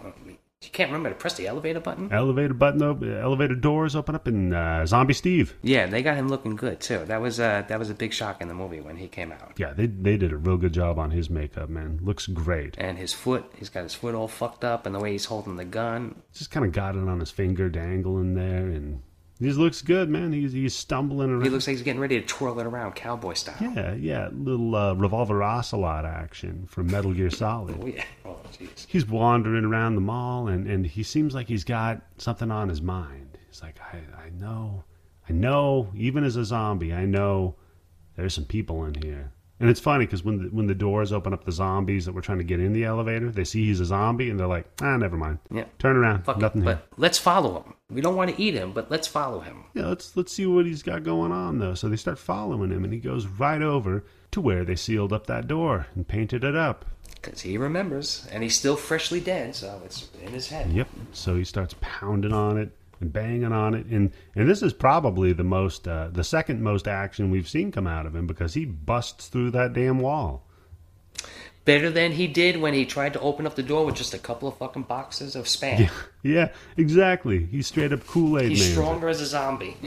Better as a zombie, man. I guess what does kill you does make you stronger. I guess, yeah, because he definitely ended up stronger here. Peter's looking down, and he sees Steve's coming, and he tells Francine, he's like, yep, well, they're coming, so get the fuck out of here. She's like, wait a minute, what about you? And he's like, no, I don't want to go. And he's fucking done. He's like, you know what? I fucked up. Yeah, he's had it. I'm done with this shit. You fly off, you go do your thing. You go to Canada, like you were saying. Go up, get some poutine, call it a day. Just go up. He walks over into the room where he shot Roger, locks himself up in there, grabs himself, get the little over-under Dillinger gun, and puts it up to his head. He's like, I don't want to become a zombie. I'm going to blow my brains out. Pulls out that little Dillinger gun. But we cut over to Francine. She's up at the chopper. She's spinning it up. What's going on? The zombies are trying to get up there, and maybe they're gonna catch her, and we don't know. A lot of suspense building up at this moment. Yeah, they got up the ladder pretty quickly. Those zombies have some zip. They figured that out, man. So Peter, the zombie finally busts in the door on him, and he takes the gun and blows the dude right through the fucking head. Just bam. He's got his will to live. He's like, look, man, I didn't have what it took in me to kill myself. I want to live. He had his, it's a wonderful life moment. Yes. He's running through the streets. Yeah. Hello, Macy's. Hello, gun store. Hello, pie shop. Hello, dead friend we buried in front of the Orange Julius. Zombie fruit. I want to live. Yeah, he shoots the guy, and now he starts going like fucking kung fu judo guy. And he's... Yeah, here's what's crazy. This is a scene, I think this is like maybe the fourth or fifth time we've seen it in the movie, where they're punching zombies in the face. Yeah, that seems like a bad idea. Yeah, you're going to get your fucking hand just a little bit bitten, maybe, or just scrape it on the fucking teeth. If you've ever been in a fight with somebody, you punch them in the fucking mouth, You cut your hand up pretty good, and you're a zombie. So there's a great story about that by Henry Rollins from the band Black Flag. Yeah. He was touring in Australia, right? And some guy in the front row, when he was playing his song, spit on him, right? Right in his face. So Rollins didn't like that shit, and he just reached back and he punched the guy right in his mouth. Says, got a little scar on there. There's a little blood, from the guy's tooth that I knocked out. But I'm a champion. I'm a fighter. I'm a hero. Mm-hmm. Gets in the plane, flying over. His hand is burning. Feels like it's dipped in scalding hot oil. It's like, shit, something's wrong. Goes to the doctor. Yeah, you got an infection. Oh, yeah, human mouth is fucking filthy. So they ended up having to cut a big chunk of skin out of there. His hand doesn't work right anymore. Oh, Jesus Christ. And these guys are punching zombies in the face. Like, fuck that. Yeah, and there's no medical doctor that you're going to be going to for an infection. No, and these zombies are trying to bite you. Like, that guy just got punched in the... Sometimes they don't really try to bite, because in that beginning scene with Steven in the hangar, that zombie could have bitten him in the neck, in the stomach, and could have bitten his fucking dick off at one point, but he doesn't do it. Yeah, well, he could have been the Steve of the zombies, too. You don't know. Yeah, that's true. That's right. Steve is a zombie, too, and now he's strong. So maybe if you were strong and smart as a human, you become a zombie, you become weak and dumb. Could be. I don't know. So Peter runs up there. He's fighting them off. He kicks all their asses. He wants to live. He runs over, climbs in the chopper at the last second, and we take off. Roll credits. Well, actually, I read this online, and I didn't even realize with how many times I've seen the movie. Okay. The first line in the movie is somebody saying to her, "Are you all right?" Yeah. And the last thing that he says in this movie, so the last line is, "all right." Huh. So that's a nice little bookend on it. I've seen the movie like 100 times. I never even realized that until I read that on the internet. I've seen it a few times. I never noticed that, man. Nice little quirk. And yeah, that's the end of the movie. It's got some nice little music going on it. Then we got some shots of the mall opening up and the zombies all going back to their normal lives. It's just more of the fun, yeah. And what's fun is, and sure, it's intentional, is, you know, it's all the zombies wandering around through the mall. There's like a kid wandering around through where the toys are. There's people knocking over like makeup and shit, and it's like... Yeah, this might be the scene where you see a zombie using a phone. I'm not sure if it was when the motorcycle gang was in or this scene, but... And the original ending, they wanted it where it's going to be much darker, because he was supposed to kill himself, and the scene where she comes out of the helicopter... Mm-hmm. And opens the door where she's looking for Peter, she's supposed to take her head off with the helicopter blades. Oh, Jesus. That would have been great. And that's how the movie ended. And I think it was his wife who said there's no way that you can just fucking kill everybody in this movie again. Yeah, you did that on the first one. Yeah, so it'd be kind of a little bit like played out doing it over again. But, I mean, I like the ending. It's good because you don't know what the fuck happened with them. Yeah. So it's up in the air, literally. Literally up in the air. Yeah, in the remake, they kind of did that with the fucked ending where they get in the boat and it fucks up and then they all get eaten. Ving Rhames was the best part of that movie. He really was, yeah. That was George Romero's Dawn of the Dead. Love that movie. Definitely go out and see it if you haven't seen it. It's so funny to me because I honestly think that as far as like zombie fiction and zombie horror... this movie probably shaped more than Night of the Living Dead even. Like, it's... Oh, yeah, definitely. It lasted, how long the influence lasted, too. It was years before they started switching up how zombies were walking around and doing shit. Yeah, before they switched them over to the rage zombies of your... 28 days later. Yeah, exactly. Well, right all the way up until then, yeah. And that was... Or now we have like The Walking Dead, where the only thing is that they're just super disgusting. Yeah, they're just gross at that point. So, as you know, because I alluded to it before we were recording, at the end of all these episodes... Yes, you gave me fair warning. We have a little pairing. I'm ready with my rap. Oh, wait. Thank God. That was no rap for you, man. We're good. Son of a bitch, I wrote one just in case, too. Yeah, it was from the perspective of a zombie. You were just going to groan the whole time. It would rhyme. It would, yeah, that's true. Now, I'm going to ask you for a perfect pairing for this movie. So, okay. I have one. Okay, go ahead. Yeah, go ahead first. Let's see. But if you want to go first, I'm just saying, I can give you a little time. Yeah, let me go first, because if by any chance, if you just have the same one that I have, then I'm really screwed. That's a good point. I don't know if it's a perfect pairing, but I would probably say Dr. Strangelove. Ooh, okay, interesting. Where you have kind of, that's really supposed to be a comedy movie, but it's really a horror movie. Mm-hmm. And both of them have the same thing, where it's like, governments could have prevented some serious shit from happening, but didn't have their shit together, and a lot of people end up fucking dying at the end of the movie. Yeah, they definitely did. That's an interesting pairing. Yeah, I wouldn't have thought of it that way, but absolutely.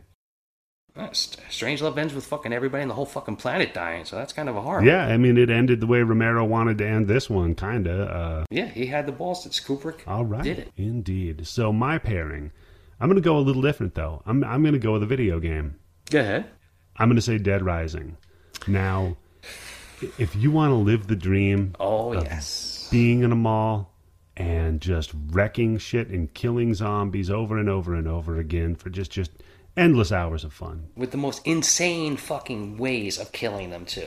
Some of the best, yeah. So I remember I would stay up late at night and just one night I was hanging out just in the food court, just loading up full of the plates, because you'd pick up stacks of plates, and there's stacks of like 40 plates.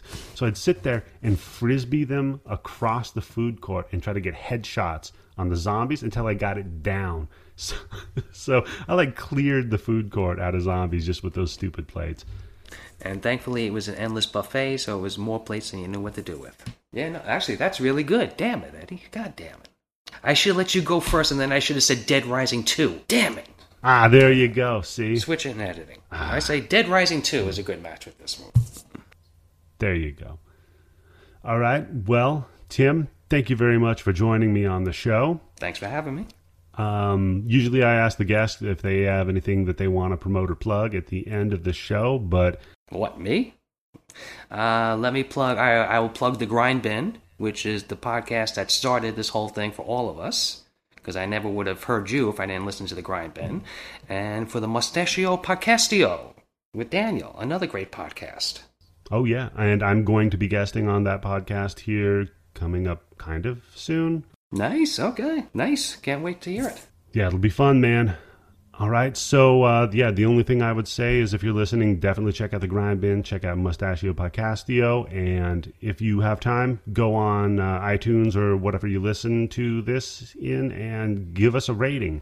5 stars. 5 stars. Don't fuck around. Only. Come on. 5 stars, or what are you even doing there? Yeah, otherwise, what's the point? It's like when you go on Yelp. You're going to take your time out to log into your iTunes account or your Stitcher account or whatever the other thing is to give it 4 stars? Come on. It's like I used to love going on Yelp to see people give like 3-star reviews to places.